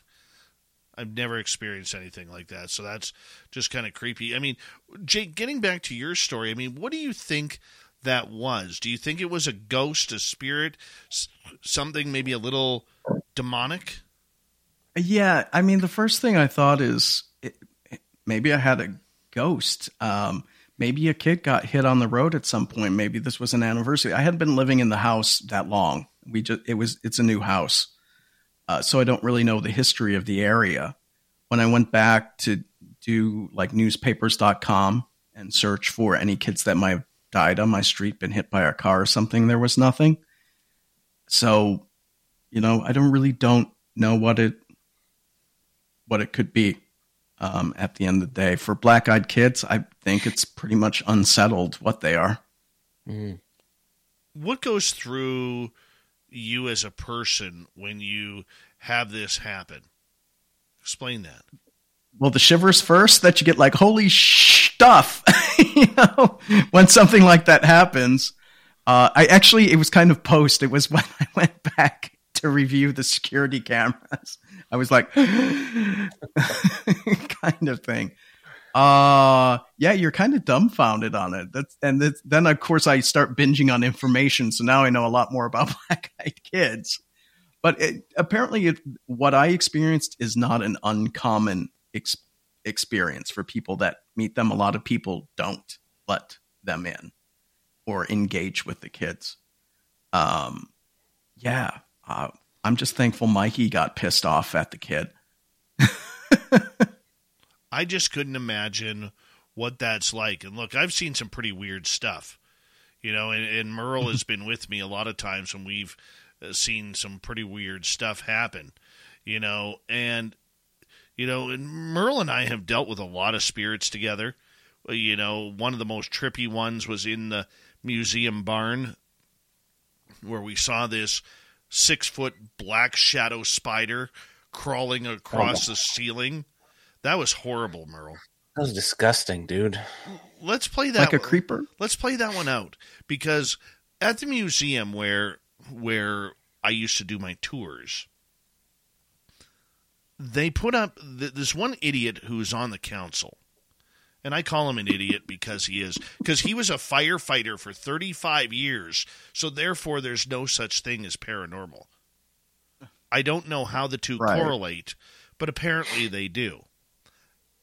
Inside the barn, there used to be an old jail cell from the old RCMP depot in town. And he thought it would be great to take one of the Clydesdale stalls inside the barn. Happened to be the one that we caught. We had guests actually catch the face of a Clydesdale horse sticking out of the doorway. Okay, because they have half doors, right? And he decides he's going to build a jail cell. Well, the museum argument was that jail cell had been laying in that barn for 25 years, and nothing happened. And I said, yes, but when you put it back together, it re-energizes itself. And what does a jail cell do? It's negative. It brings in negativity, from murderers to petty thieves. Brings in all that negativity. So they wanted us to investigate it to see if there was anything bad about it. So Merle had his partner Sandra there, and we had one of the museum people there named Tanya. And they walked inside the jail cell, and Merle and I are on the outside. And all of a sudden, from right to left, we see this really dark shadow. Kind of, you know how a spider moves really creepy, crawly, and fast? Whiz across the ceiling, right through, they had this tarp there, right through the tarp. And then it came back through the tarp, and it sat there. Right on the ceiling. And the ceiling's what, Merle? 12-foot ceiling? 10-foot ceiling? Yep. Okay. And it sat there on this ceiling right in front of the jail cell while the ladies are inside the cell. And then it wisped like a spider would. It wisped its way back in the way it came. And it was there for about a minute or two. And it was. I don't know what it was, but it looked like the exorcism thing, like, you know, going down the stairs like upside down person. That's what it looked like when it was crawling towards us on the roof, or sorry, the ceiling. And yeah, just reliving that now. I haven't thought about that in quite some time, but now that I'm thinking about it again, that was terrifying because I don't know what that was, and I don't know where it came from or what. Like, has it been seen since, or was it just that time? Was it from the jail cell? It's funny, though, because that entire barn down below now, it used to have 4 or 5 spirits in it. Doesn't have any now. It used to be extremely active. Yeah. Whatever that jail cell did, it eliminated all of the spirits on the bottom floor. All of them. Except there's one by the front gate, the front door entry, and it hasn't touched anything upstairs. But I think there's a few brawls that go on between the dude upstairs and whatever's in that jail cell. Yeah, no, I miss investigating that place because we always got really good research there, good evidence. Do ghost hunters still go up there? Do they still do tours of the place? They have only had one crew come up there since I left the tour and told them to hit the road, and that was a television show called Beyond the Haunting. Okay, I don't know. Yeah, and they did a 2-hour ghost Gold Rush Trail ghost tour that ended in Barkerville. Started in Yale in the canyon and ended in Barkerville, and you know, it was a quick shoot, and after that they wanted me to come back and see if I would restart the tour, and I just said, guys, there's just too much history here. Like I would love to, our team would love to, but when you're accusing us of breaking and entering into buildings and ripping these buildings apart during the tour, that's kind of hard to get over. When we just donated $14,000 to you over the last 3 years and never asked for a penny in return. But no, we're going to wreck those buildings, and we're going to break and enter. Right? So it's a little bit of a sore point for me.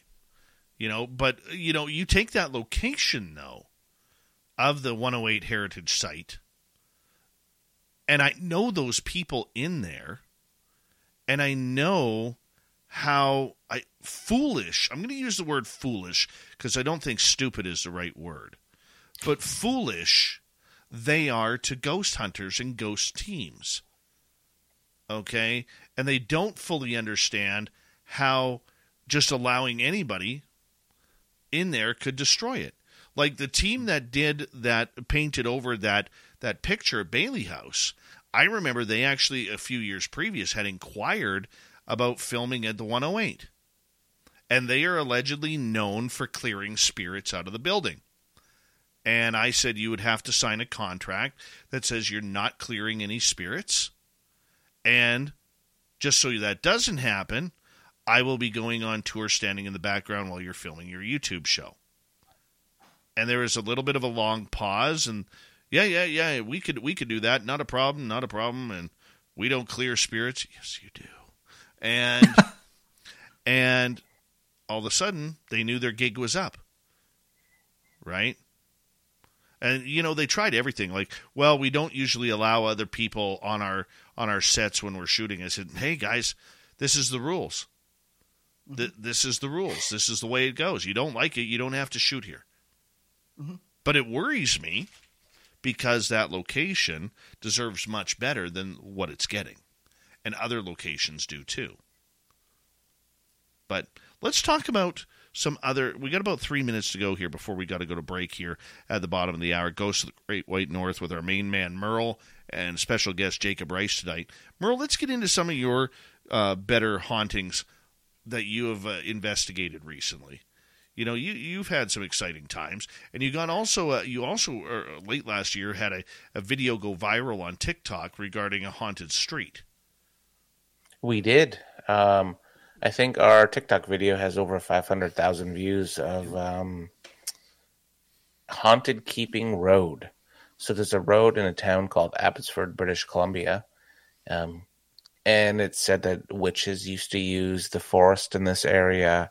Bodies have been dumped on this road. People have practiced black magic down there. There's been a lot of drug dealing, a lot of gang activity there. Vehicles have been torched. A lot of the words on the street are that you'll see a lady in white walking down the middle of the road. There's a ghost dog that'll come bite your tires. If you flash your lights at the trees, you'll see a man in one of the trees. And Sandra and I went there. So when that video took off on TikTok, we had so many people from Abbotsford say, hey, we used to go there in high school and we saw this. You guys should try this technique, or you guys should do this test. So we took the top, I think, 3 or 4 tests of what people said will attract the spirits or get you the activity of the road. And we filmed it. We went there. We drove up and down the street, tried to attract the lady, tried to have the dog bite our tires or chase our vehicle. We another story was if you put your car keys on the hood of your car and go in your vehicle, apparently a woman or a girl will run out of the forest, take your keys, and run away. We did that reluctantly, and nothing. We got nothing.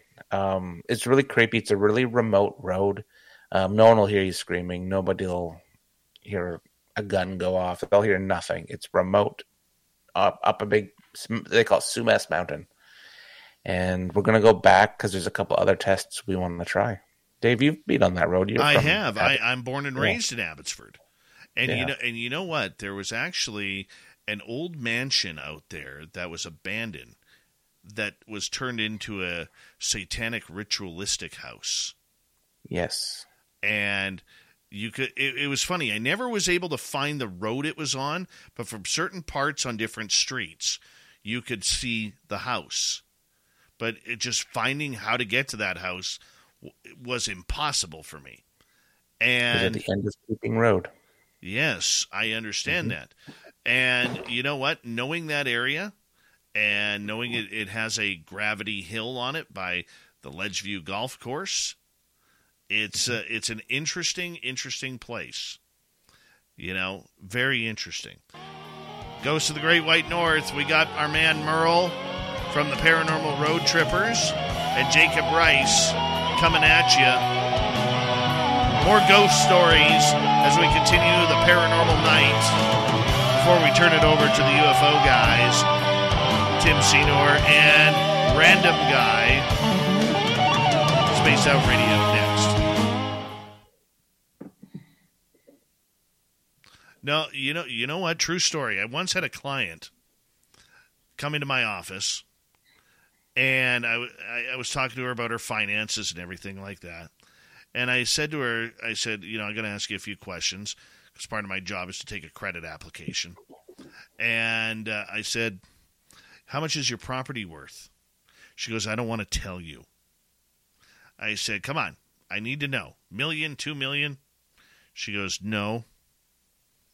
And I said, $10 million? She goes, my property was assessed at over $60 million. Jesus. I said, well, where do you live? She goes, well, my family pretty much owned all the top of Sumas Mountain where they do all the gravel pits and the oils rigs and everything. $60 million. I looked at her and I just said, marry me. Right?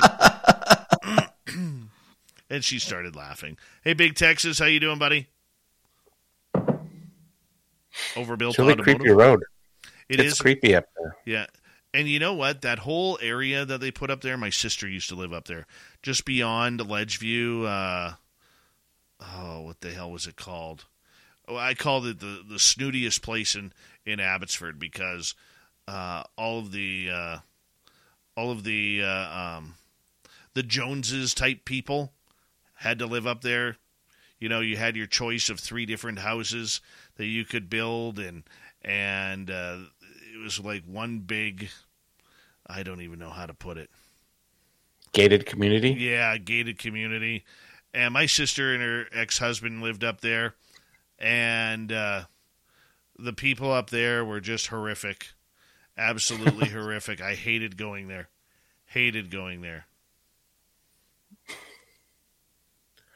So it's not just the vibes for you up there. Nope. Yeah, next half hour we got to have Jake talk about all of his documentaries that are coming out. Well, we'll get into that. And have come. 4 juicy Raising Cane's chicken fingers, garlicky buttered Texas toast, crispy crinkle cut fries, fresh coleslaw, and the secret cane sauce that makes the perfect box combo. We take pride in making the best chicken finger meals. One love, ready to go. And you can taste it in every bite. Raising Cane's chicken fingers. One love. Out and have come out. Yeah. And have. Because we have some Barkerville area ones. We've got in Wells, Sunset Theater. I love it when you guys travel past me and don't even invite me to Here your we show. go. I love that. That makes me Well, no, that one I stopped. We stopped on that trip. Yeah, on the way back for like 8 minutes. 8 minutes. I brought you candies. And RC Cola. Yes. When Merle came down for Cape Disappointment, which is our next documentary, is the Haunted Lighthouse one. He brought like a ton of Canadian goodies we don't get. I just love those cheesy poofs, man. Those are the best cheesy poofs Ever. Hostess ones. Like, yes. you know, like the really hard ones, the cheesies. Yes. Yeah. I love those. Let's say hello to Philip Blair and Micheline O'Rourke Johansson. And we're wishing you and your father well. Your father apparently had a heart attack, so let's all send some loving and healing spirit over to Micheline's family. And who else do we got here? I think that's it. All right. No, my sister's ex, his brother was the emergency dink, Mystic Swak. Yeah. Yeah. My ex brother-in-law, his brother, used to be a firefighter, and he had a shrine of himself in his own house. What? Yeah. Rugged Source, how you doing? You can't make this up. You cannot make this up. He had a shrine to himself in his own house, and we nicknamed him around here before my nephew's wedding this summer. We nicknamed him the Emergency Dink. Yep.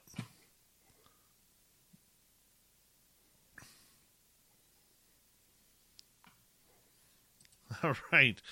Big thank you to our super chatters tonight. Lala, Deb, Nancy, and Jake. Very much appreciate the love and support.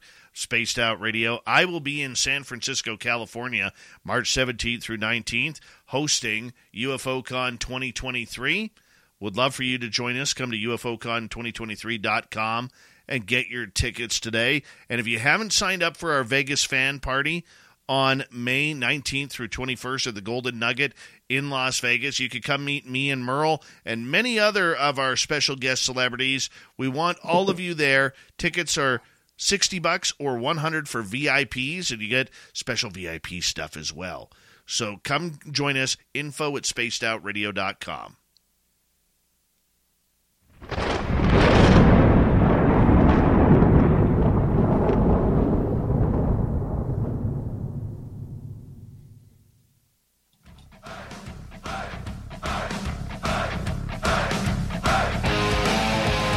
We passed the halfway point of Spaced Out Radio tonight. Good to have you with us. My name is Dave Scott. Very much appreciate earning your listening ears. Want to remind you that if you've missed portions of this show or others, check out our free archives at youtube.com/Spaced Out Radio. Do old Davey the favor, hit that subscribe button. You can also listen to us on every podcast format out there like Spotify, iHeartRadio, Apple iTunes, Google Play. We're all over the place. You pick it, we got it. Deezer? Yeah, we're on Deezer too, in case you're a Deezer type of person. All right, let us continue on here. Our website, spacedoutradio.com. We have a plethora of features for you. Rock out to Bumblefoot, read the Newswire, check out our swag as well. Follow us on Twitter at Spaced Out Radio, Instagram at Spaced Out Radio Show, and for the time being, until it gets shut down, TikTok at Spaced Out Radio. Yep, Ghost of the Great White North. Continuing on with our good friend Merle, the Merleese drone, and Jake Rice, documentarian. Now, before we get to more stories, Jake, you have had a very busy time here, you and Merle, collecting some documentaries and doing a lot of filming and putting them out. Yeah, so I think we will have our 5th documentary out this weekend. We could let's talk about that one a little bit, but the first series, heavy on the Canadian history. We started off with Ghosts at the Inn, which is our very first official documentary that was filmed in Powell River, British Columbia, along is it the Sunshine Coast? I'm sorry if I got that wrong. Sunshine Coast, old lumber mill town, pulp mill town, and we stayed at one of the historic It was a government building back in the day, but now it's been turned into an inn kind of. It's got a bit of a bed and breakfast feel to it, but lots of amazing history and ghostly activity there. The next one we had was the Sunset Theater, which was up in Wells, British Columbia by Barkerville. And we got to investigate. Oh, it was like a 110-year-old building, or was it built in the 30s? I can't remember when it was built. I know the piano was 110 years old. Piano was 110. The theater was built in the 20s. You spent some time as a morgue. Yeah. For a brief period. Let's just say there was a very happy ghost playing with the piano, or playing the piano while we were there. After that, Hotel Rodmay. That was actually filmed while we were at Ghosts at the Inn, which is the Old Courtyard Inn, Old Court? Courthouse. Yeah, Old Courthouse Inn, because it was a courthouse. But we did Hotel Rodmay, which was another one of the pioneer-type hotels that was built when the team was growing. That was an adventure. We could only put parts of it on in the documentary for privacy. Mm-hmm. But that was quite an adventure. That thing is loaded with, was it the Chinese Tong Gang? Yep. Had some activity going on there. And then our most recent one that's out is Ghosts at the Lodge at Alexandra Lodge. We talked about that one quite a bit. But the next one, we can pitch it right now, I guess. It's called Ghosts at the Lighthouse. It was filmed at Cape Disappointment. And we did an investigation into the suicide of Mary Piesonen, who was the lighthouse keeper's wife, as well as trying out some new techniques, which, Dave, are you ready? One of those experiments went a little heavy on the woo. No. Yes, we did. We call it the North Head technique. We invented it. And the woo part is it's a modern take on the seance. But so people come around, connect hands, positive intentions, raise the positivity, life force kind of thing. But we're using raising the energy, but we're using ITC devices like an Ovilus, EMF detectors like a Paralight Plus for the ghost to interact with. And while Merle is doing the Estes method. So you can imagine you got the candles, everyone's holding hands, you've got these neon glowing lights from all the gadgets, and Merle is rattling off what the Estes has to say. Yeah. Spirits are communing through Merle as well as the gadgets. And on top of that, we did a telegraphy test. I was there sending Morse code, and we were getting phantom Morse code returned to us. So you'll see all of that in that documentary. Did I spoil too much? I don't know. No. It can be on YouTube, so go ahead. You just might drop it this weekend. I think that's fantastic that you guys are getting all of that. What does that mean for people who may not understand? What do these methods mean that you're testing out? Whether it's the Estes method or this other one. You want to take that, Merle?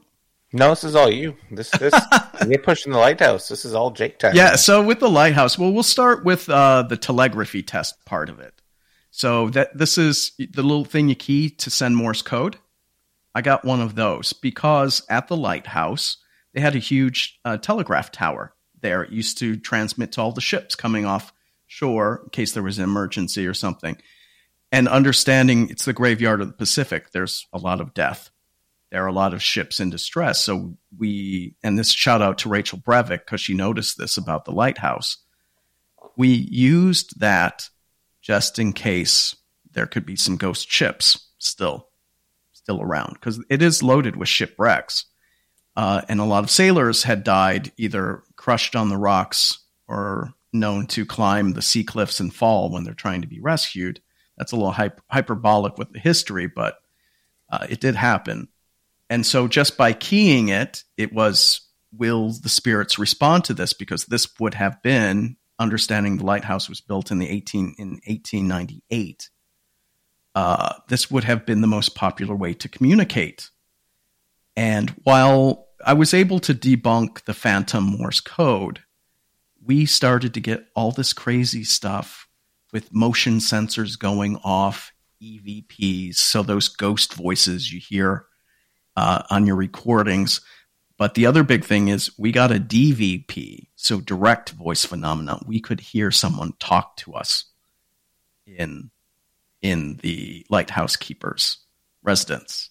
So that was, and it's really weird doing this because the gadgets we're using may not necessarily be tuned to spirit communication, but let's just say the spirits let you know they were in the house. That is just incredible. And what goes through your mind when all of a sudden you get that sort of communication? Holy F word is pretty much what goes through. Though I think the wilder thing was when we were doing the North Head technique, which is the modern take on the seance, because we're asking questions. Merle can't hear us because, say, when you do the Estes method, you've got a spirit box, so the radio thing that goes shh through all the radio frequencies. And he's got these headphones on that dampen all the sound by like 25 decibels. So you can't hear someone talking next to you. And so we're asking questions. He's legit responding. The other crazy thing is we have the Paralight, an EMF detector. It's like a lantern that has rainbow colors that will flash when it detects energy anomalies. And we're asking ghosts to touch it. They touch it 3 times like it was commanded. We did not get EVPs during the session, but the Ovilus, which I think is usually a piece of crap gadget, it actually gave correct answers to the questions, and normally it never shuts up.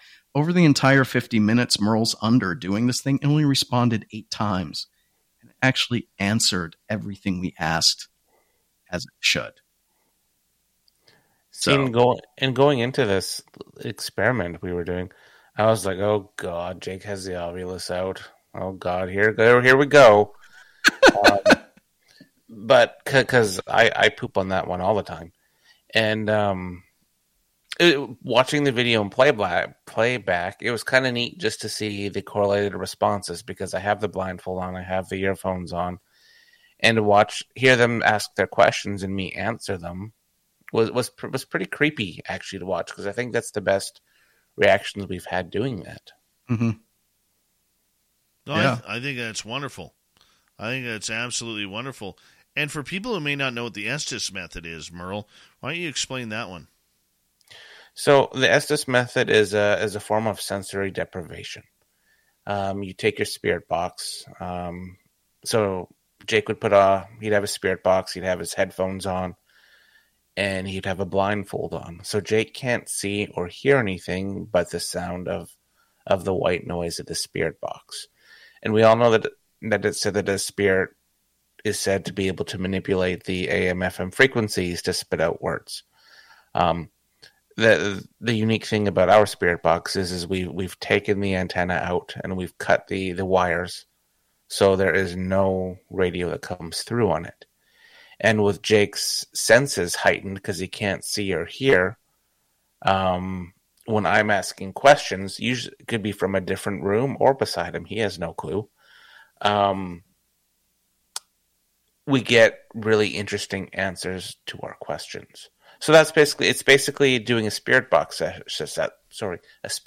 session, but with sensory deprivation. Yeah. All right. And the other part is because part of this is we wanted to do something old school. So we had the Polaroids, we had an RCA tape recorder that we were using, we had a compass. The compass, some of the stuff is because of the age of the spirits we're probably connecting with.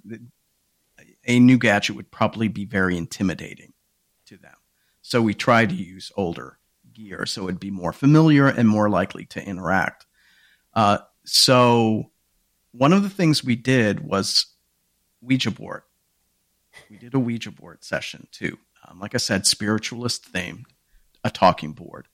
And while I would say the results of the Ouija board were mixed, we picked up EVPs.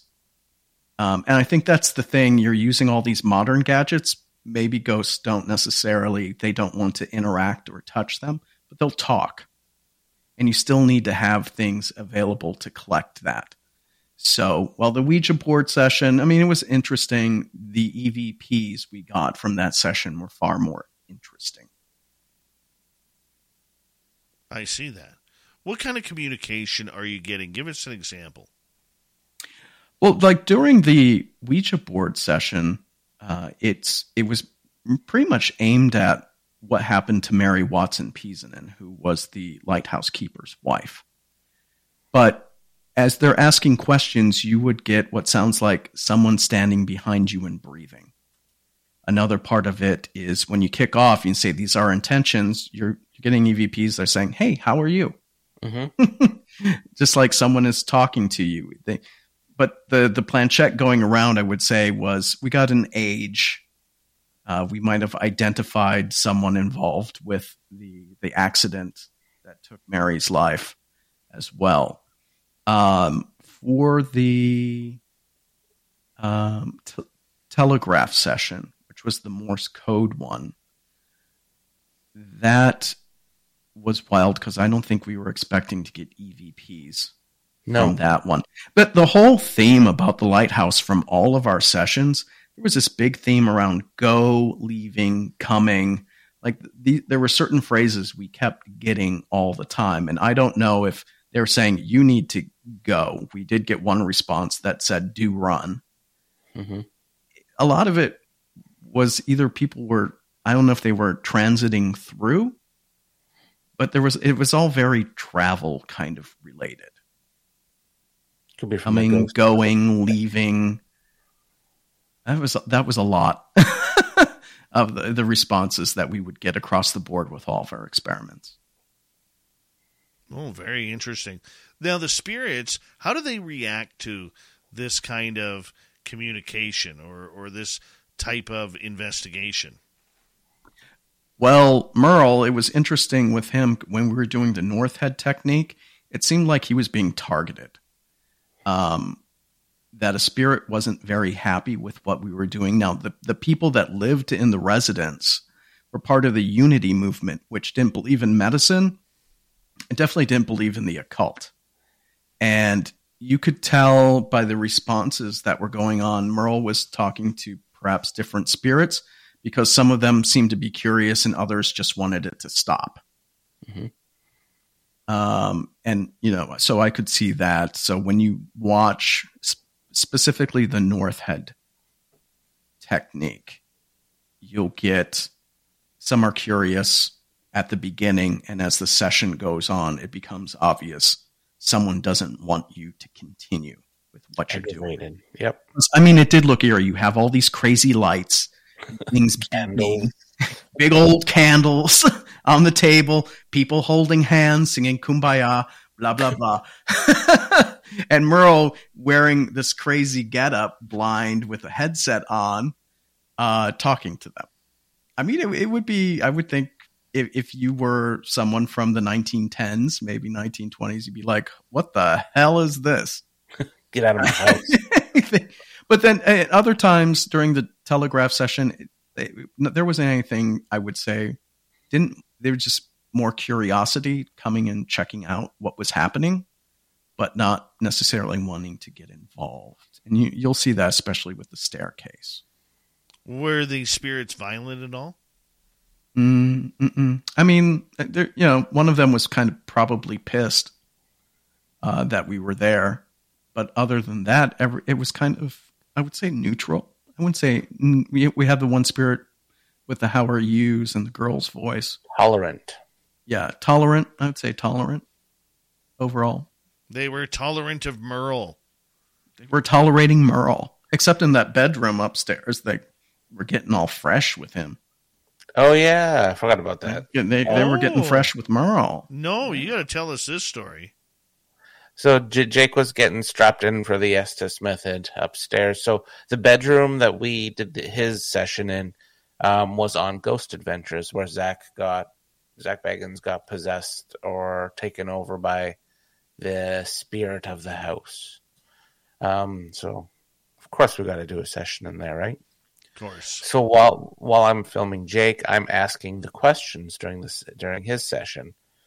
And I just kept feeling it wasn't wind because there was no wind around me. Obviously, we're going to try and debunk everything before we call what we think it could be. So I kept feeling something come closer to me and like blow on my neck, like right below my ear, like over and over. I'd get creeped out. Then I would be in flight mode where I'm like, okay, I'm done. I got to run. Got to leave. But then I would be like, no, just chill. You're not the run guy anymore. So it happened, I think, 3 or 4 times while Jake was doing his session. And I think I actually did call it because of that. You did. Yeah, you marked it. You marked it. Yeah. Just a weird sensation. Let's get to some audience questions here.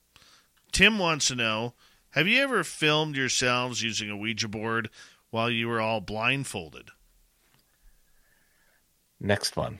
That's a good idea. Actually, what I did buy is I bought a Victorian automatic planchette. So it's like a Ouija planchette, and you put a quill or a pencil. You screw a quill or a pencil in it, and you would put a blindfold on with a piece of paper, and it said a spirit will write words through this. And that actually, I'm off to Spokane, and we're going to try that technique with a blindfold. So it's kind of like using a Ouija board with a blindfold. I've never done it. Never done it. Let's go to Gloria. Have you ever heard of the drowning child EVP?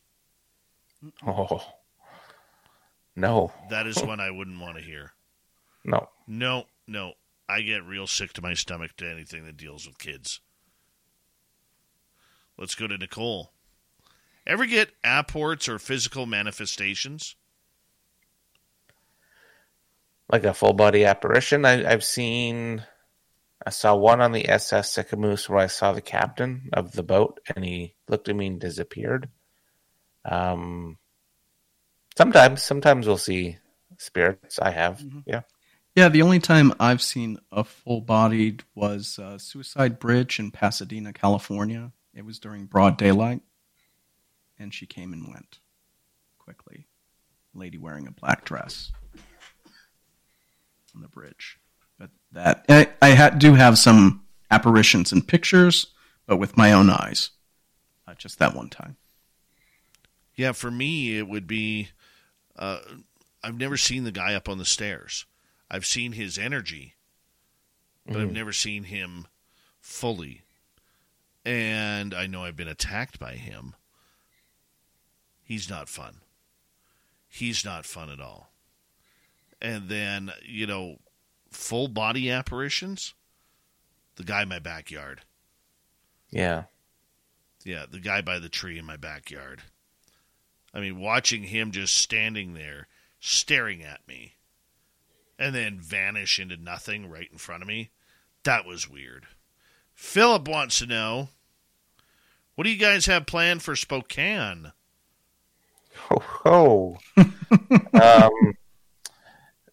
Staying in a Victorian house.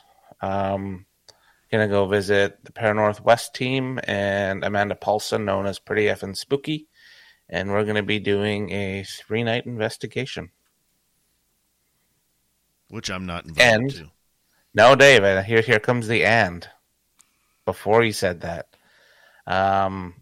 Cryptid investigation when there's no snow. How do you feel about that?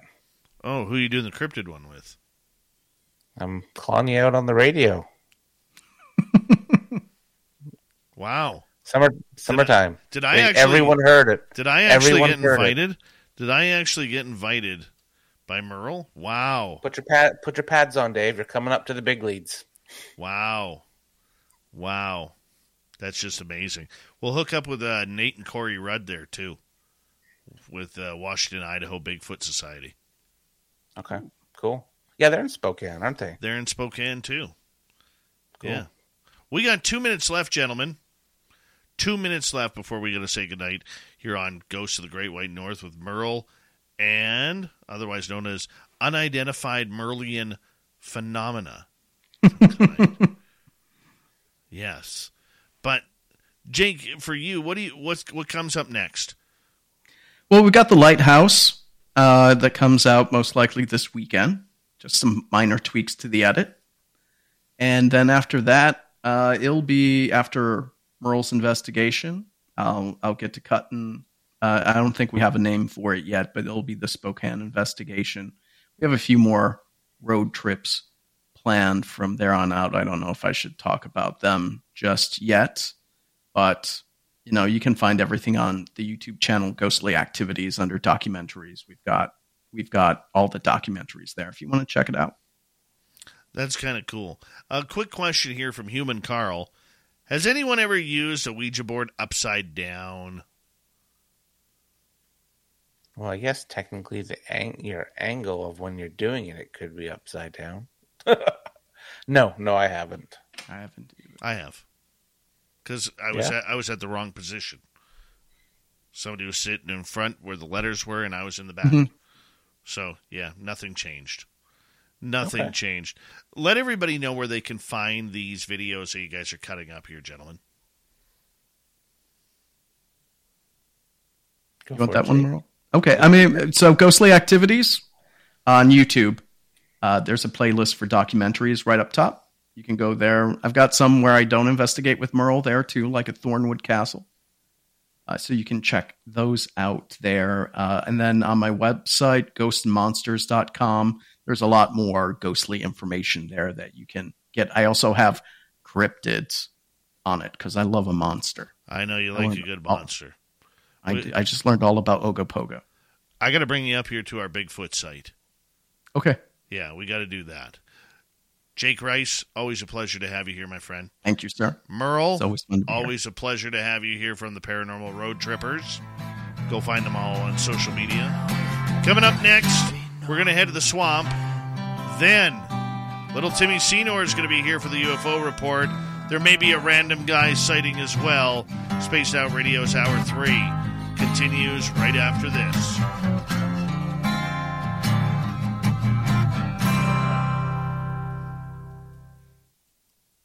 All right, guys, great job. Great job sir. tonight. Thanks. Yeah. Thanks, Dave. Yeah, as soon as, the snow is melted, probably in early May in that area, we're going right back up. Awesome. So, whatever you want to come on in, come on up and do it. Just come on up. Sounds good. Are the drums still set up? Oh, yeah. Perfect. Yep. I'll bring the cameras. I got a new guitar today. Oh, yeah? What kind? I went to get Colby's skates sharpened today, and he's got a pawn shop in there. He's got a Flying V Dean VX guitar. He had it on for $145. I gave him $100 for it. I went on Amazon to see what their cost is. About $500. Damn. Nice. Yeah, so I got a black on black Flying V now. Nice. Yeah. I'm pretty happy. You need that Gretsch. You need that Gretsch. No, Gretches are... I'm way too young for a Gretsch, and they're ugly anyways. I love them. My favorite. Yeah. So, bought it for my son so he could rock out and go from there. All right. See you guys. All right. Ciao. Merle will talk soon. Jake will talk soon. Yeah, right. Merle, I'll call you. Yeah, Merle, he'll call you later. Yeah. All right. Let's see. Sean Davis, welcome to SOR Chat. Raul. Oh, anytime you want to brawl it out, Raul, I'm here for you, buddy. I am here for you. Little Johnny Davies, how are you? Dark Protocol, thanks for coming on in. And you guys sit back, relax. I will be right back. Hi, Jerry Carter. And go from there. Be right back.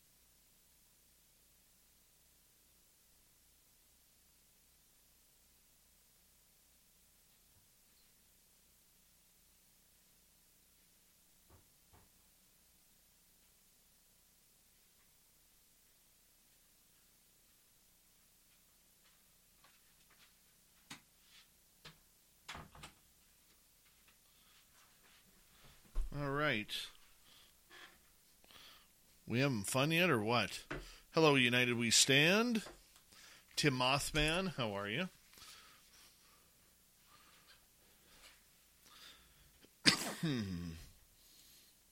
I'll show you a picture of my boy here. One second here. Where is it here? There it is. There's my boy. Playing his guitar. Cool, eh? Yeah. Thank you to Jake, Nancy, Deb, and Lala for the super chats tonight. Wonderful way to support what we do. Hi, Thomas Rock. How you doing? And let's get things going here with hour number 3.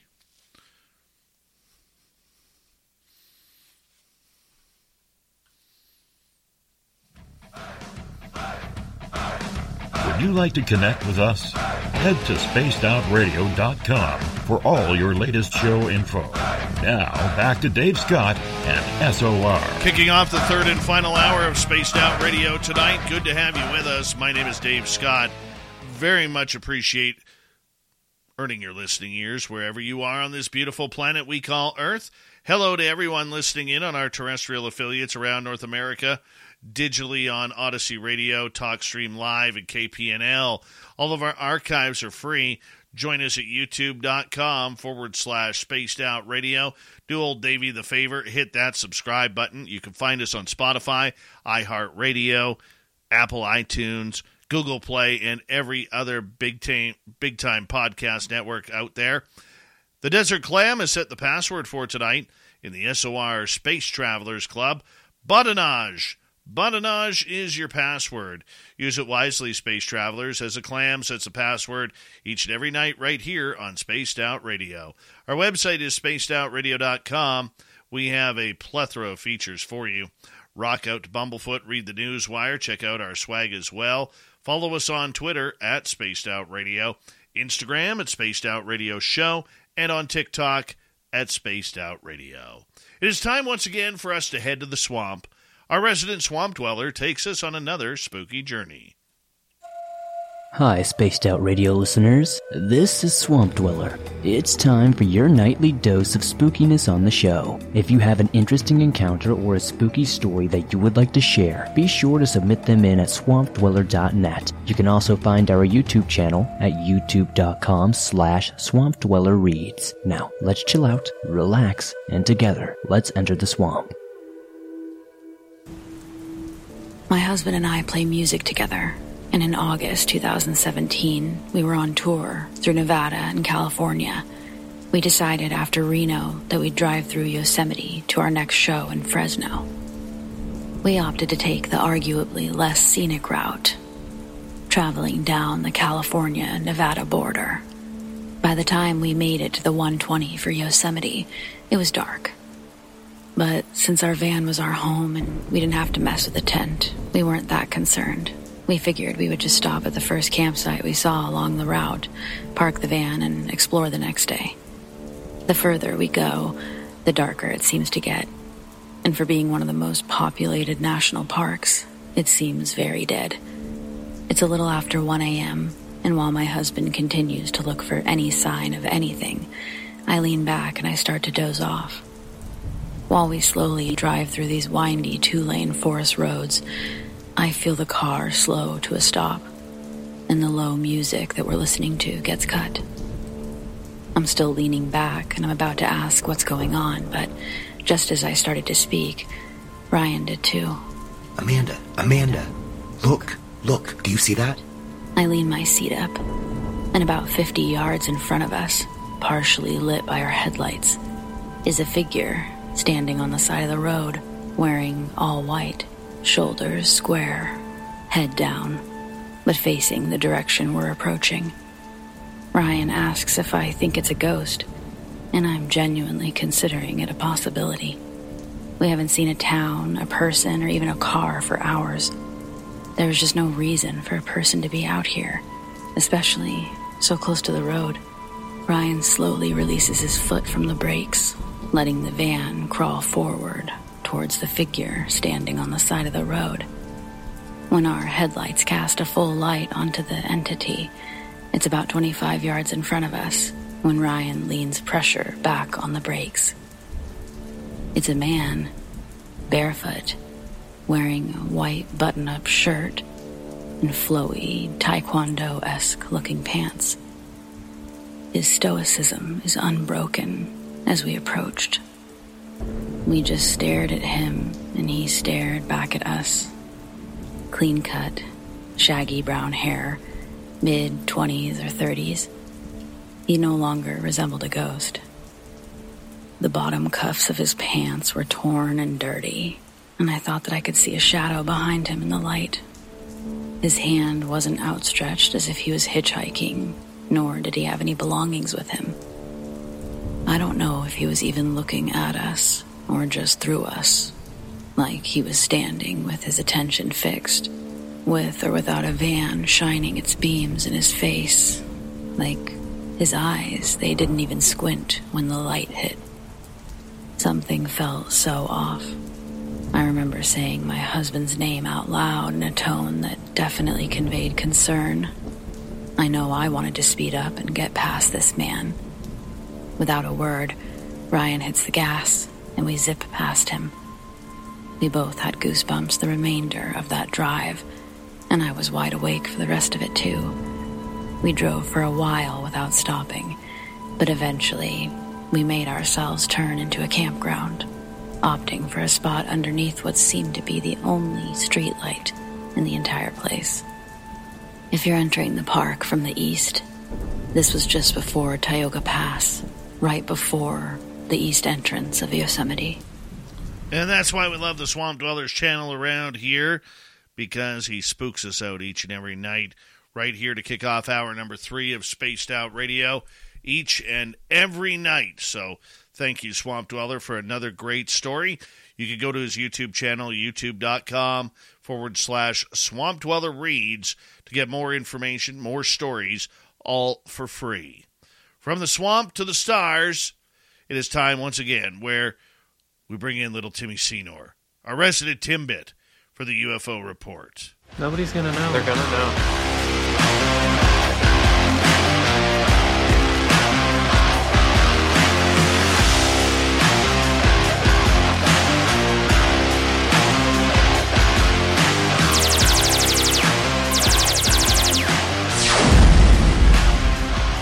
Little Timmy Senor, it's always great to have you back on Spaced Out Radio. And the wild week continues with strange news. Is it Chinese? Is it UFOs? Is it aliens? Is it spy balloons? And I don't know where we're going tonight, man. I really don't. Are you having fun yet? That's all I'm going to say. Yeah, I'm enjoying the ride. Honestly, like I said, anytime I see UFOs in the headlines, I'm happy. Yeah, just need you to move a little bit closer to your microphone there. You're really, really quiet. Okay, how's that? That's that any much better? Thank you. Cool. Thank you. Yeah, anytime there's UFOs in the headlines, you see me smiling. That is for sure, brother. You know, there's a lot of people getting sick of this story. But you know what? I got to admit, and I was telling Random Guy this earlier on the phone, I'm having fun with this right now. We are literally, through social media, the news, and everything, watching real live propaganda played out by the military and the U.S. government. We're watching this, okay? And yes, people are taking it verbatim, okay? Yeah. And it's just amazing how many people, not just in the UFO community, really do believe there's aliens coming down. And that we are at the start of an invasion. And Project Bluebeam is here, and everything to do with extraterrestrials. I mean, there are people right now, shopping at 24-hour gun stores, buying ammunition and weapons because them aliens, they're on their way. Well, that's the American way, bud. Come on. We like to be prepared. So, get the ammunition, get all the dry goods you can, and hunker down, because who knows what those balloons are going to be raining next. But, it's interesting that it is still in the headlines and that we're seeing senators and Congress people talking on it and giving their opinions. And Mark Rubio has been out talking about it. Senator Kennedy has been out talking about it. And we're getting some pretty interesting opinions coming forward, and we're going to talk about that tonight, because there's still a jury out exactly on what these last three objects exactly were. And it's sounding like we may not even recover the one in the Yukon. Oh, right? That one's going to be recovered. They know where it is. But this is the story that it's hard. And so, recently there was a statement. And so I've got that update for us at some point here. But yeah, they are definitely trying to pass the buck. There's nobody coming out with responsibility or answers, and they're still calling them objects. Yeah. You know what I noticed through a lot of this entire thing over the last week? How much more the term UFO was used by government officials and politicians alike, and not the dreaded UAP that you love so much. I love that. It was old school, man. Total old school. Yeah, it's beautiful. Literally, that's what I was saying. Seeing a UFO in the headlines is fantastic. In fact, one of the headlines had Bigfoot and UFOs in it, and it was a serious article. And I was like, all right. But I think that you're bringing up a great point, that UAP and UFO are two different things. And the media is even treating them as two different things. And I believe that if they really want to get people's attention, they're using the word UFO. Yes, absolutely, UFO. Absolutely. And you know what? I will stick to my guns. Like I said at the beginning of the year when I said I am trying to ban the term UAP on this show. And I know it's not going to win, but at least for me and my audience, I want them to use UFO. Because the minute you use that UAP acronym, in my opinion, maybe people are not going to agree with me, but in my opinion, the term UAP means you've bought into the government narrative on this subject. And the government narrative is not taking us down a road that we want to see. Not at all. And I love the fact that we're starting to see more UFO talk, because that's exactly what it is. They're UFOs. Yeah.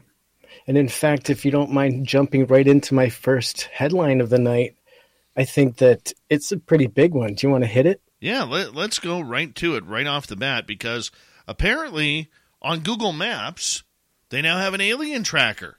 What's going on here? And Bigfoot. Yeah. And that's the headline, that literally Google Maps now has an alien tracker that lets you see if UFO or Bigfoot is sighted near your home. And so the good news for alien and Bigfoot hunters everywhere is that there's a new feature in Google Maps, and it has been launched. It's going to allow you to keep track of all the sightings in your neighborhood. So the crowdsourced map reveals UFO and Bigfoot sightings near you, and there are more than you might think. The map is not only open to the public submissions, but it also reveals supernatural hotspots. So dozens of sightings overlap in, say, Harlan, Kentucky, making that state a hotspot, and especially in Harlan.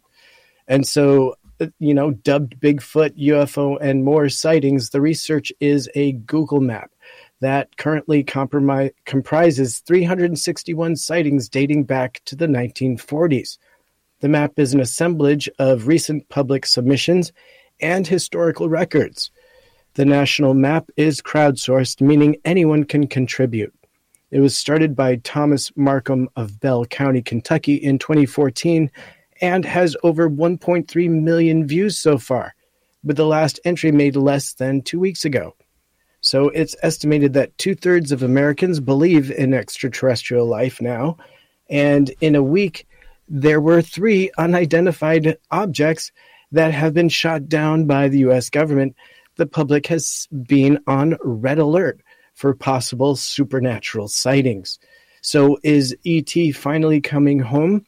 Or perhaps we have sci-fi fanatics being let loose with a spreadsheet of some sort. But either way, the U.S. government has dismissed rumors that the recent takedowns could be life from another planet. Are they doing anything else, like hauntings or other sorts of monster sightings? It does look like they have 3 or 4 subcategories there that I can see. Definitely question mark is one. It looks like hauntings and Bigfoot and UFO. Beautiful. So, yeah. Beautiful. You know what? I could see people having a lot of fun. And this kind of ties in to what we were talking about with Merle and Jake about paranormal tourism. Like this, you look at this map and you could say, wow, like between July and August, there was 17 Sasquatch sightings in Spokane, Washington. Or, in Winnipeg, Manitoba, there were 38 UFO sightings between September and October. You can literally plan your holidays if you're into the weirdness and the Fortean life. You can plan your holidays around a map like this. I think it's so cool. And it's great that Google's getting involved because it's going to put it in the hands of millions. So I love this, and I'm totally going to be using it.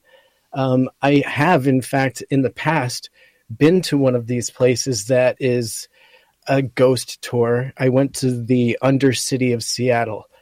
And right. I can tell you, I wouldn't have wanted to do that without a tour guide, because I can't imagine being lost in the catacombs below Seattle all by myself or with friends even. That would be just a nightmare. It's so dark and spooky down there. So I respect all these teams that have the guts to go to these haunted locations. That's some other level stuff. To have the fortitude to be able to do that and isolate yourself in scary places. Whew. Yeah. Oh, I agree. And you know what? I think we're going to start seeing more of this here very, very soon. I really do. Paratourism, is that what it's called? Paratourism, or whatever you want to call it. As people are searching for different things to do in life, why not? And you know what? Of course, because it's Google, it'll probably have government ties to everything that goes on. But I would like to see how you create a report. How do you mark it down? Is it like geocaching, where you just punch in your coordinates and your explanation and then hit send? Or is it something like a MUFON application where you have to file a report in order to get it in there? Because the issue that you're going to have with something like this is fake reports. That's the problem that you're going to have. So the question is, who is actually monitoring this to make the reports at least somewhat real? I hate to be a Debbie Downer on something like this, because I would absolutely love to see it. But who's monitoring it to confirm whether or not the reports are real? I mean, there's crowdsource, yeah. There's nothing saying that a bunch of internet trolls or Mick Wests out there don't jump on there and do a social experiment, by putting, say, 42 Sasquatch sightings in the middle of Kentucky. Don't give him ideas. Well, I understand that. But you see what I'm saying, though. Unless you have somebody verifying, or you've teamed up with MUFON or BFRO, that's where I could see a little bit of issue. Yeah. By the way, I have a story for you. Please, I would love one. Do you remember a couple weeks ago we were talking about how MUFON's executive directors were all in Washington, D.C.? I do remember that conversation, yes. Yes, and they were hiring or joining a lobbyist group called A10 Associates. Okay. Well, it was announced on MUFON's website earlier this week, and I was tipped off about it today, that the board of directors of MUFON now includes a lady named Jessica Beeson Toko. Who is she? Well, Jessica, in her bio, is the CEO and founder of A10 Associates and has over a decade of unique experience working with local, state, federal, and international governments. Jess runs the firm's overall operations and involves herself in all divisions. She additionally leads the firm's federal practice group. Before launching A10 Associates, she worked under George W. Bush White House, and she previously served as the director of the U.S. Chamber of Commerce in Vietnam and director of Asia Pacific Council of American Chambers, helping U.S. companies across 25 different Asian cities shape policies and coordinate lobbying efforts to promote American exports. Since moving back to Massachusetts, Jess maintains strong relationships with the Massachusetts congressional delegation. She is also active with both the Democratic Congressional Campaign Committee and the National Republican Congressional Committee. How do you feel about a lobbyist now joining MUFON's board of directors? Professional lobbyist? Professional lobbyist. Well, they're professional, so... No, I'm just kidding. Lots of follow-up questions, obviously. I guess the why. Why do you think this person has been brought on board? I asked you the question first. You're not going to answer me with a question with a question. Well, this is new information to me, so I mean, I would need to know more before I can draw a conclusion. At this point, knowing what I know, it sounds like they're preparing to partner up in some way, and this is a liaison of some sort. I look at it this way, is to me, if I'm a MUFON investigator or a state director, I would have some serious questions about the direction of where MUFON is going. Okay, there are those out there who will say MUFON has always been tied to the government, either secretly or publicly, so it's not that big of a deal. And there are going to be others who say, hey, I didn't get into MUFON to team up with the government. I came to find answers because the government isn't giving us the answers. So I'm very curious to see how I'm going to toe the middle line here on this one. But I'm very curious to see how this is going to play out, because I do know that there are some very big name state directors that are watching this process being played out very, very closely. And I do know that they are very concerned about the direction that MUFON is going under its current leadership. And they want some answers as to why MUFON is now really pushing the gamut on getting into Washington, D.C., and what is the purpose of all of that. So it's going to be very interesting to see how this all plays out. I don't know how it's going to play out. I got friends on both sides of that argument. And, you know, when you're in a position like I am, you meet a lot of people. And you talk to a lot of people, and I just want to see MUFON come out of this golden for once, because over the last number of years, every time they try a stunt like this, it ends up shooting them back in their own foot. So I hope this isn't the case. Indeed. I'm 100% with you. I'm right down the middle on this. I need to know more. However, let's finish we'll that. See what happens. Let's finish that thought when you come back. We'll get Tim's thoughts on MUFON, having a lobbyist on their board of directors now. And the UFO Report will also see us get into Space Force when we return on Spaced Out Radio's UFO Report.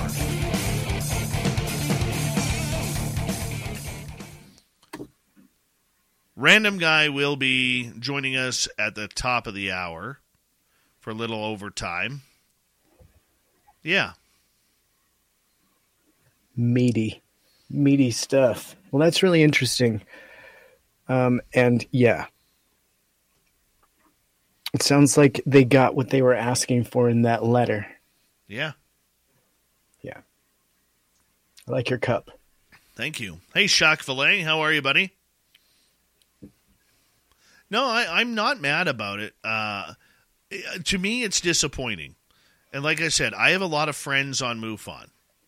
What does that say? Doghouse. Anytime I hear MUFON, they're officially in the doghouse with me. I just wish... Okay, and you know, like, I know, Tim, you and I have talked about this a lot. And Nicole Sackich and I have talked about this a lot. And I've talked to Linda Thompson and many others about this a lot. And I've talked to a couple of really close MUFON friends of mine who I'm going to leave their names out of this for right now. And they are really concerned about the ever-changing face of what MUFON is. Okay, let's remember that when MUFON started, they were a public watchdog to be the eyes and ears of what the government was hiding on this subject. And now it's like, well, if you can't beat them, join them.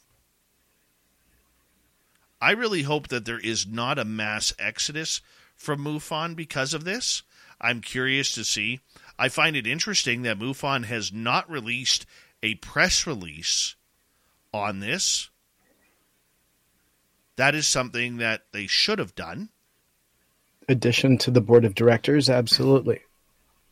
You know, and from people who I've talked to who have been high up in MUFON, one of the things that I have readily stated to them is you don't need to team up with the government.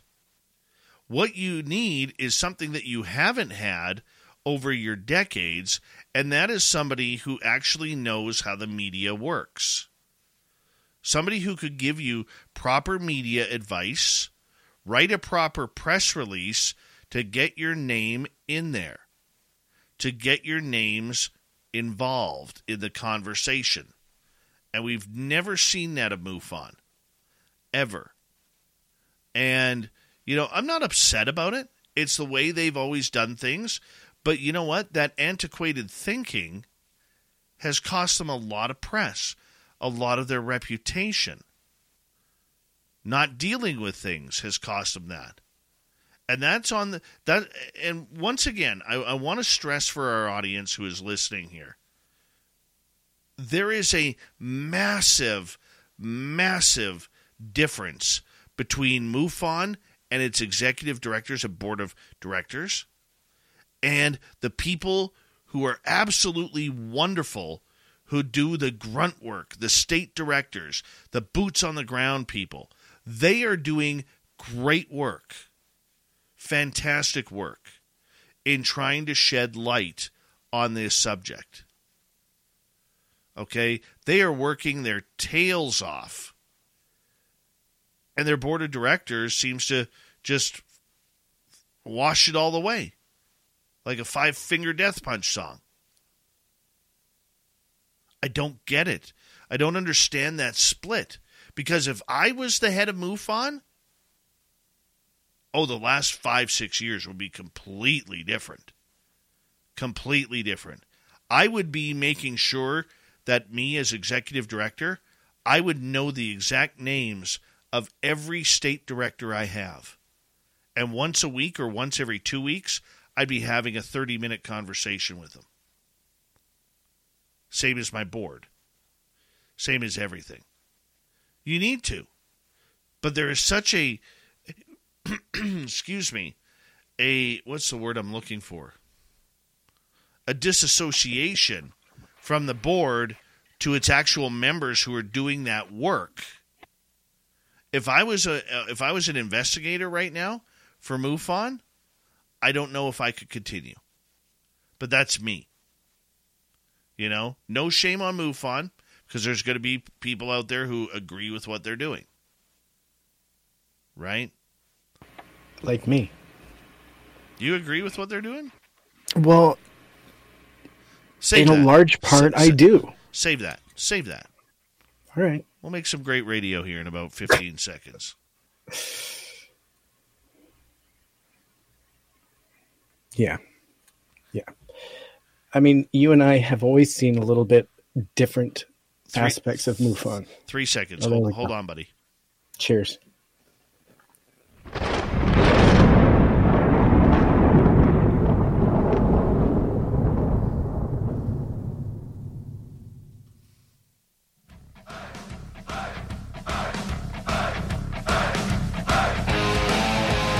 We're out at third. We're headed for home tonight on Spaced Out Radio.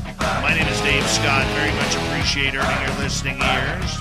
Want to remind you that if you missed most of this show or others, check out our free archives at youtube.com/Spaced Out Radio. Do old Davey the favor. Hit that subscribe button. Our website is spacedoutradio.com. We have a plethora of features for you. Rock out to Bumblefoot, read the news wire, check out our swag as well.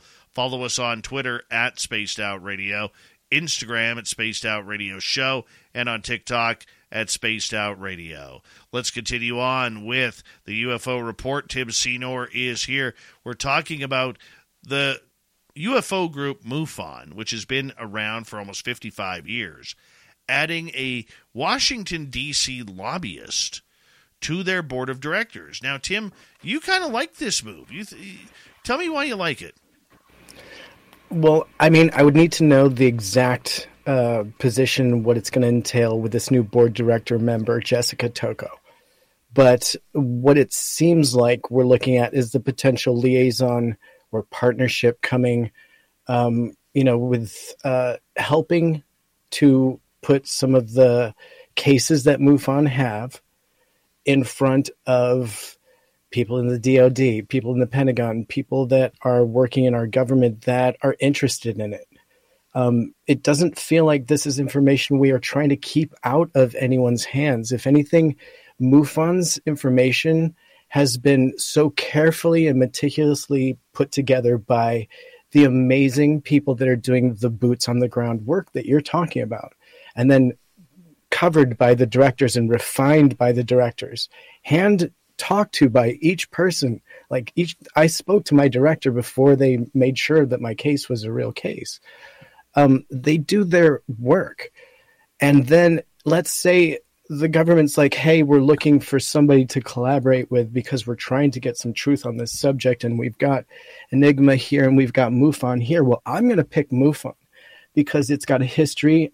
It is transparent with the people that are involved, at least on the level that I'm interested in. Okay. Because you're interested on a level of the directors, and that's a different story. And we can get into that. But my personal experience with them is so phenomenal that I would support the entire organization based on the good that I know they're doing on the boots on the ground level still. And until they falter on that, well, they're not going to change my mind. I'm still seeing the good of that company. Now, if they decide that they want to share that in some way to help in any way, shape, or form govern this topic, well, then I support that too, because they hold what I believe are highly refined, true stories, or at least from people that they have made sure believe their stories. And a lot of them come with data. So I 100% support something that gets that truth to the people that need to know, whether it's government or, into legislation or wherever it needs to go at this point, as long as it doesn't get, blended into, used against us. But what I'm saying is that I support that. Yes. Okay. And I think you make a brilliant argument. I really do. And I could see where getting civilians into the conversation and not just military members is a good thing, because too many times we see politicians, especially in the U.S., get a little bit too absorbed by what the military and military members say. Okay, and I agree with you on that. I think that's a fantastic point. My concern is this. Do the civilian reports, okay, do they get into military hands? Or are they kept segregated from military reports? Also, my other concern with it would be this. Does the public who is currently, given reports to MUFON without, because let's face it, 95% of people do not read the fine print. Okay? Do they know that they have given their reports to MUFON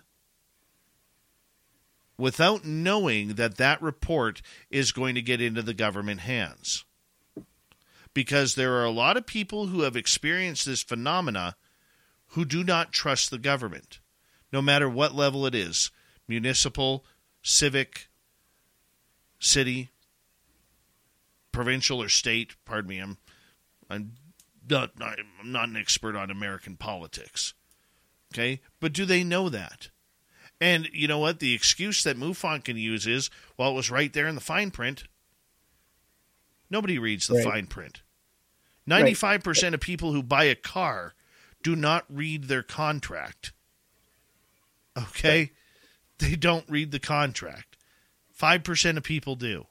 So that is my concern with this.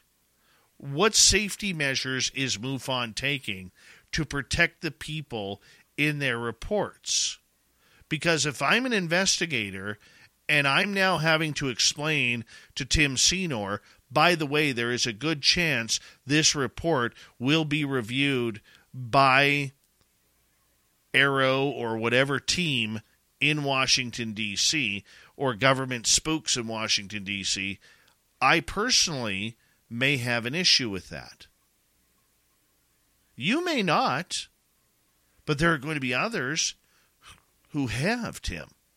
Right. And you're talking about two totally different people, the people that do report and the people that don't.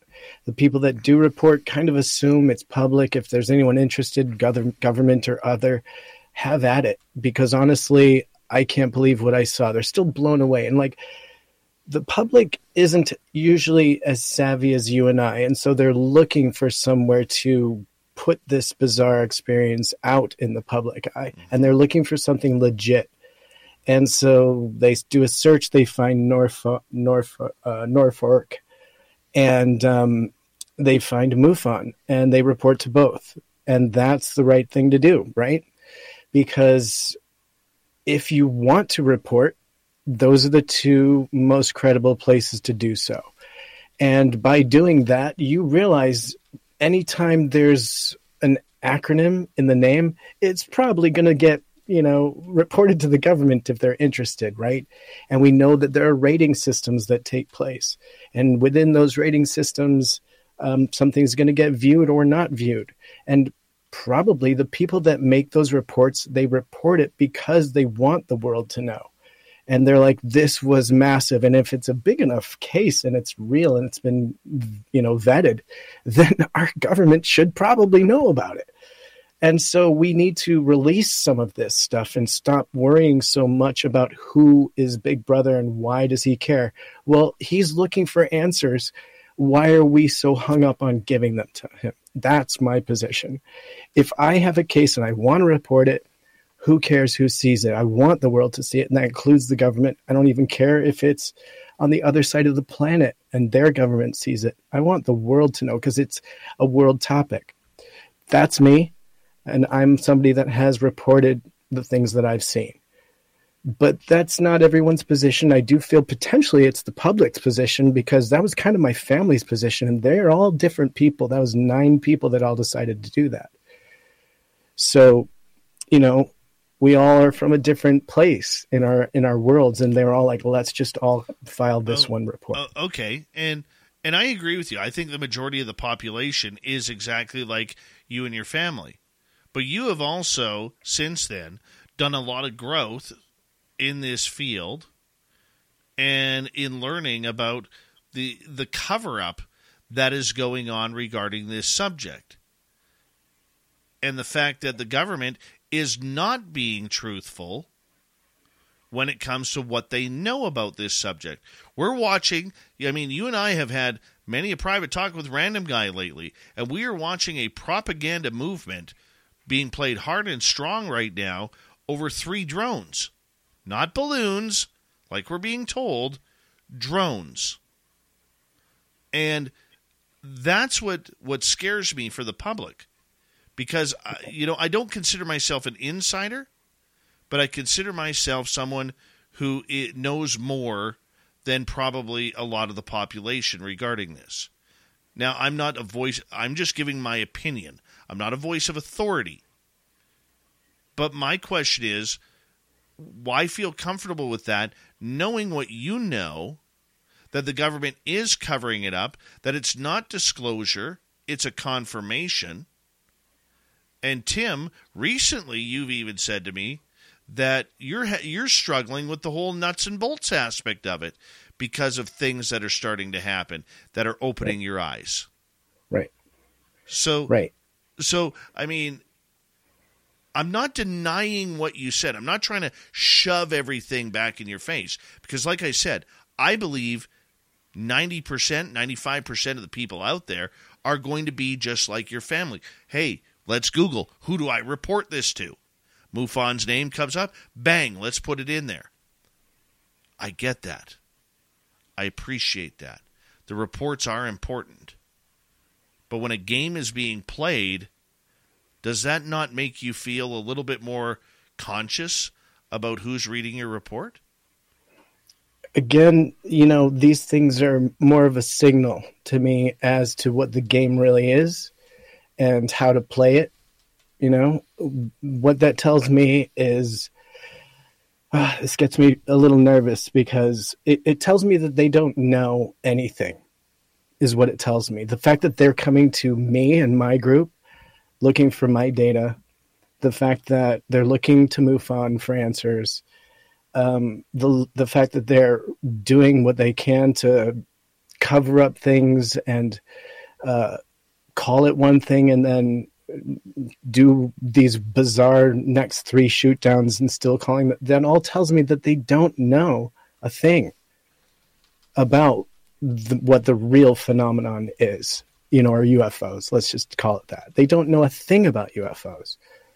They're still very much in the dark. And the thing, when you bring up consciousness and abduction, that's just like, well, I hear you. That's even bigger for Brother, them. I hear you. So I feel them reaching out to MUFON shows me that they really are kind of trying to figure this shit out. I hear you. I hear you. Yeah. And thank you. They don't know. No, but I'm sorry for swearing. Mark that. I had to mark it. Thank you. I'm sorry. That's the first time I've ever sworn on your show. So there you go. Don't worry. It'll be edited out for our radio stations. Excellent. But the key is this. We know that all you have to do, I mean, anybody from Arrow can get, and any government agent, all they have to do is sign up to be a MUFON member, and bang, they get access to it. We know that's happening. Okay? I guess in my personal belief, I would have loved to have seen MUFON just take an entirely different direction. I mean, look, the last month or two, we'd really been talking about some sort of watchdog out there to really, hammer home for the people what's happening to them. And no offense, but in typical MUFON fashion, I think they dropped the ball on that. I really do. So it's just tough for me when I see good people who've had experiences. Take myself out of the equation, but good people who have had extraordinary experiences that they've never asked for in their life, and they're trusting these people to do investigations on them. And then knowing that those reports are going to fall into the hands of government officials, right? I mean, you can say that in a nefarious way, or you can say that in a positive way. You can say that in lots of ways. But my feeling is, yeah, but and we're to not, officials, I think that's going to be okay. I'm not trying to sell you. Okay. I'm not trying to sell you a 1976 El Camino here, man. Oh, look, it comes with a canopy too, and it's automatic, and it still takes leaded gas, but that's okay. We're going to change it over to regular, unleaded. Don't worry about it. We're taking care of it. I mean, you're right. The argument could go many, many different directions. It really can. But let's move on. We got 6 minutes left. Talk to me about Space Force here. I'd love to, because Space Force and Space Command passed the buck on UFOs as the U.S. airspace security questions swirl, right? And so the Pentagon's U.S. Space Force and U.S. Space Command have so far been absent from discussions on a handful of UFOs over North America that have been shot down by the military in the recent days. So these flying objects were shot down last weekend, including one over northern Alaska on Friday, one over Canada's Yukon Territory on Saturday, and one over Lake Huron on Sunday. A week prior, a Chinese spy balloon was shot down over the Atlantic Ocean off the coast of South Carolina.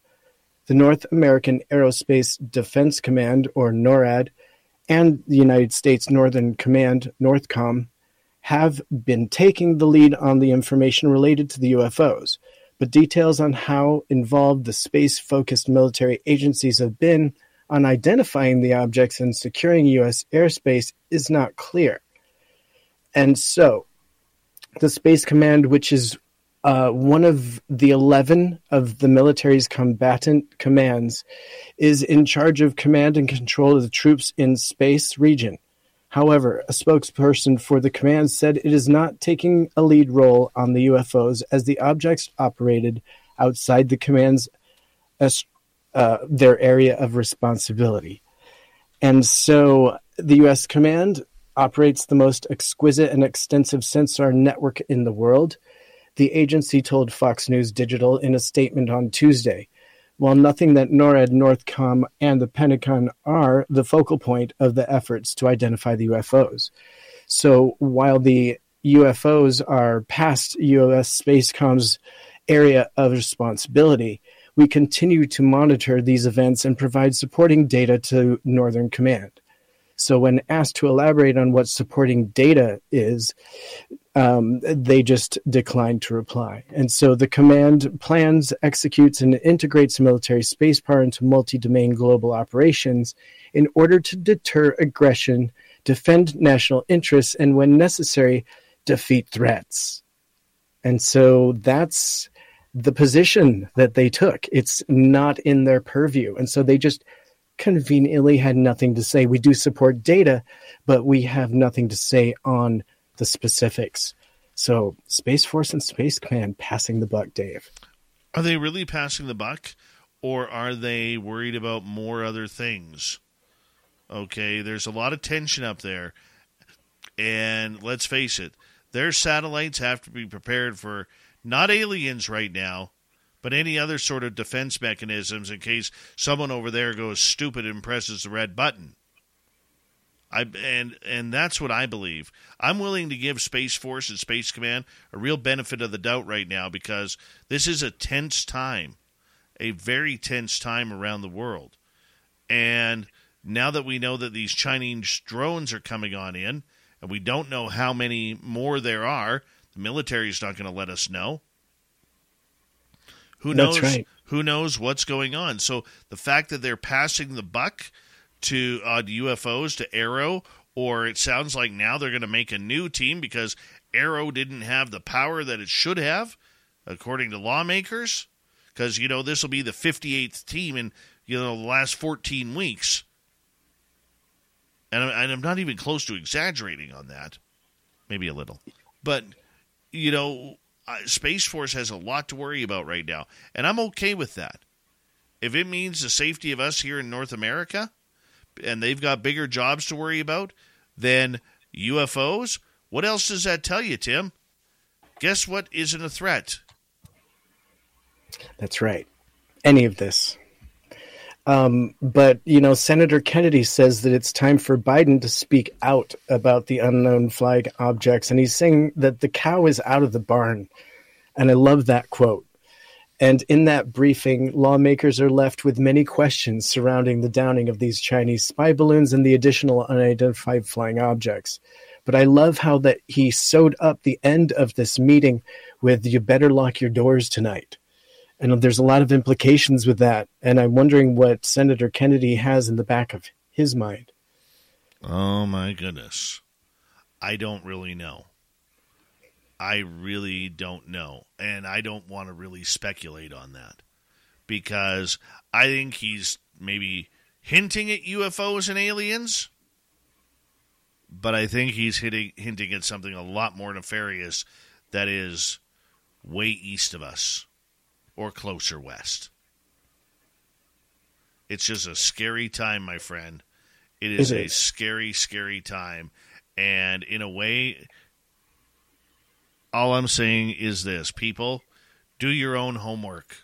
Don't fall for the propaganda that's going on. Remember, here's another one that I just thought of, and I just mentioned it to you a minute ago. If UFOs were a threat, Space Force would be all over it.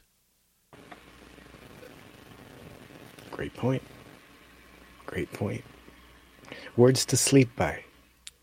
All right.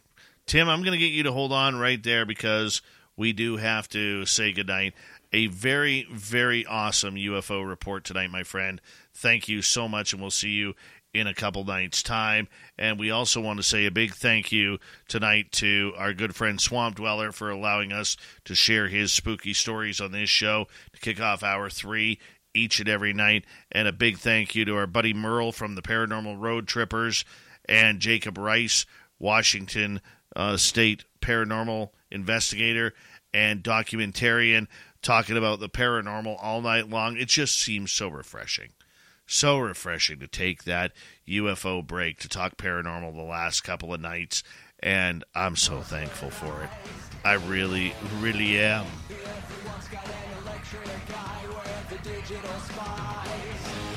All right, we got Mr. Ron Bumblefoot Thal rocking in the background with Little Brother Is Watching.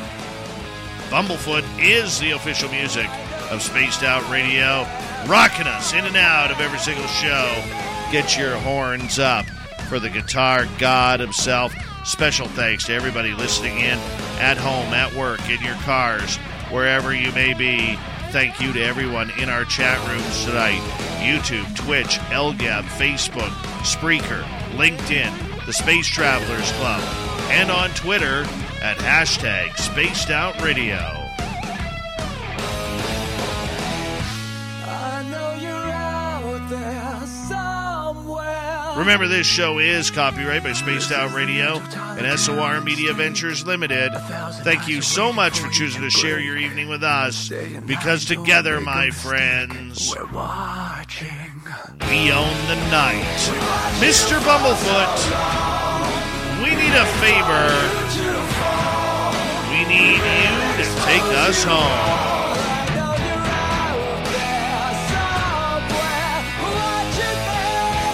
Yes, the Woo Train has docked for the night. But soon, my friends, we shall ride again. Your seats are always available. Your tickets never expire.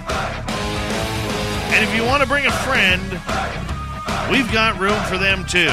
Right beside Random Guy. He's starting to like the Woo. Good night.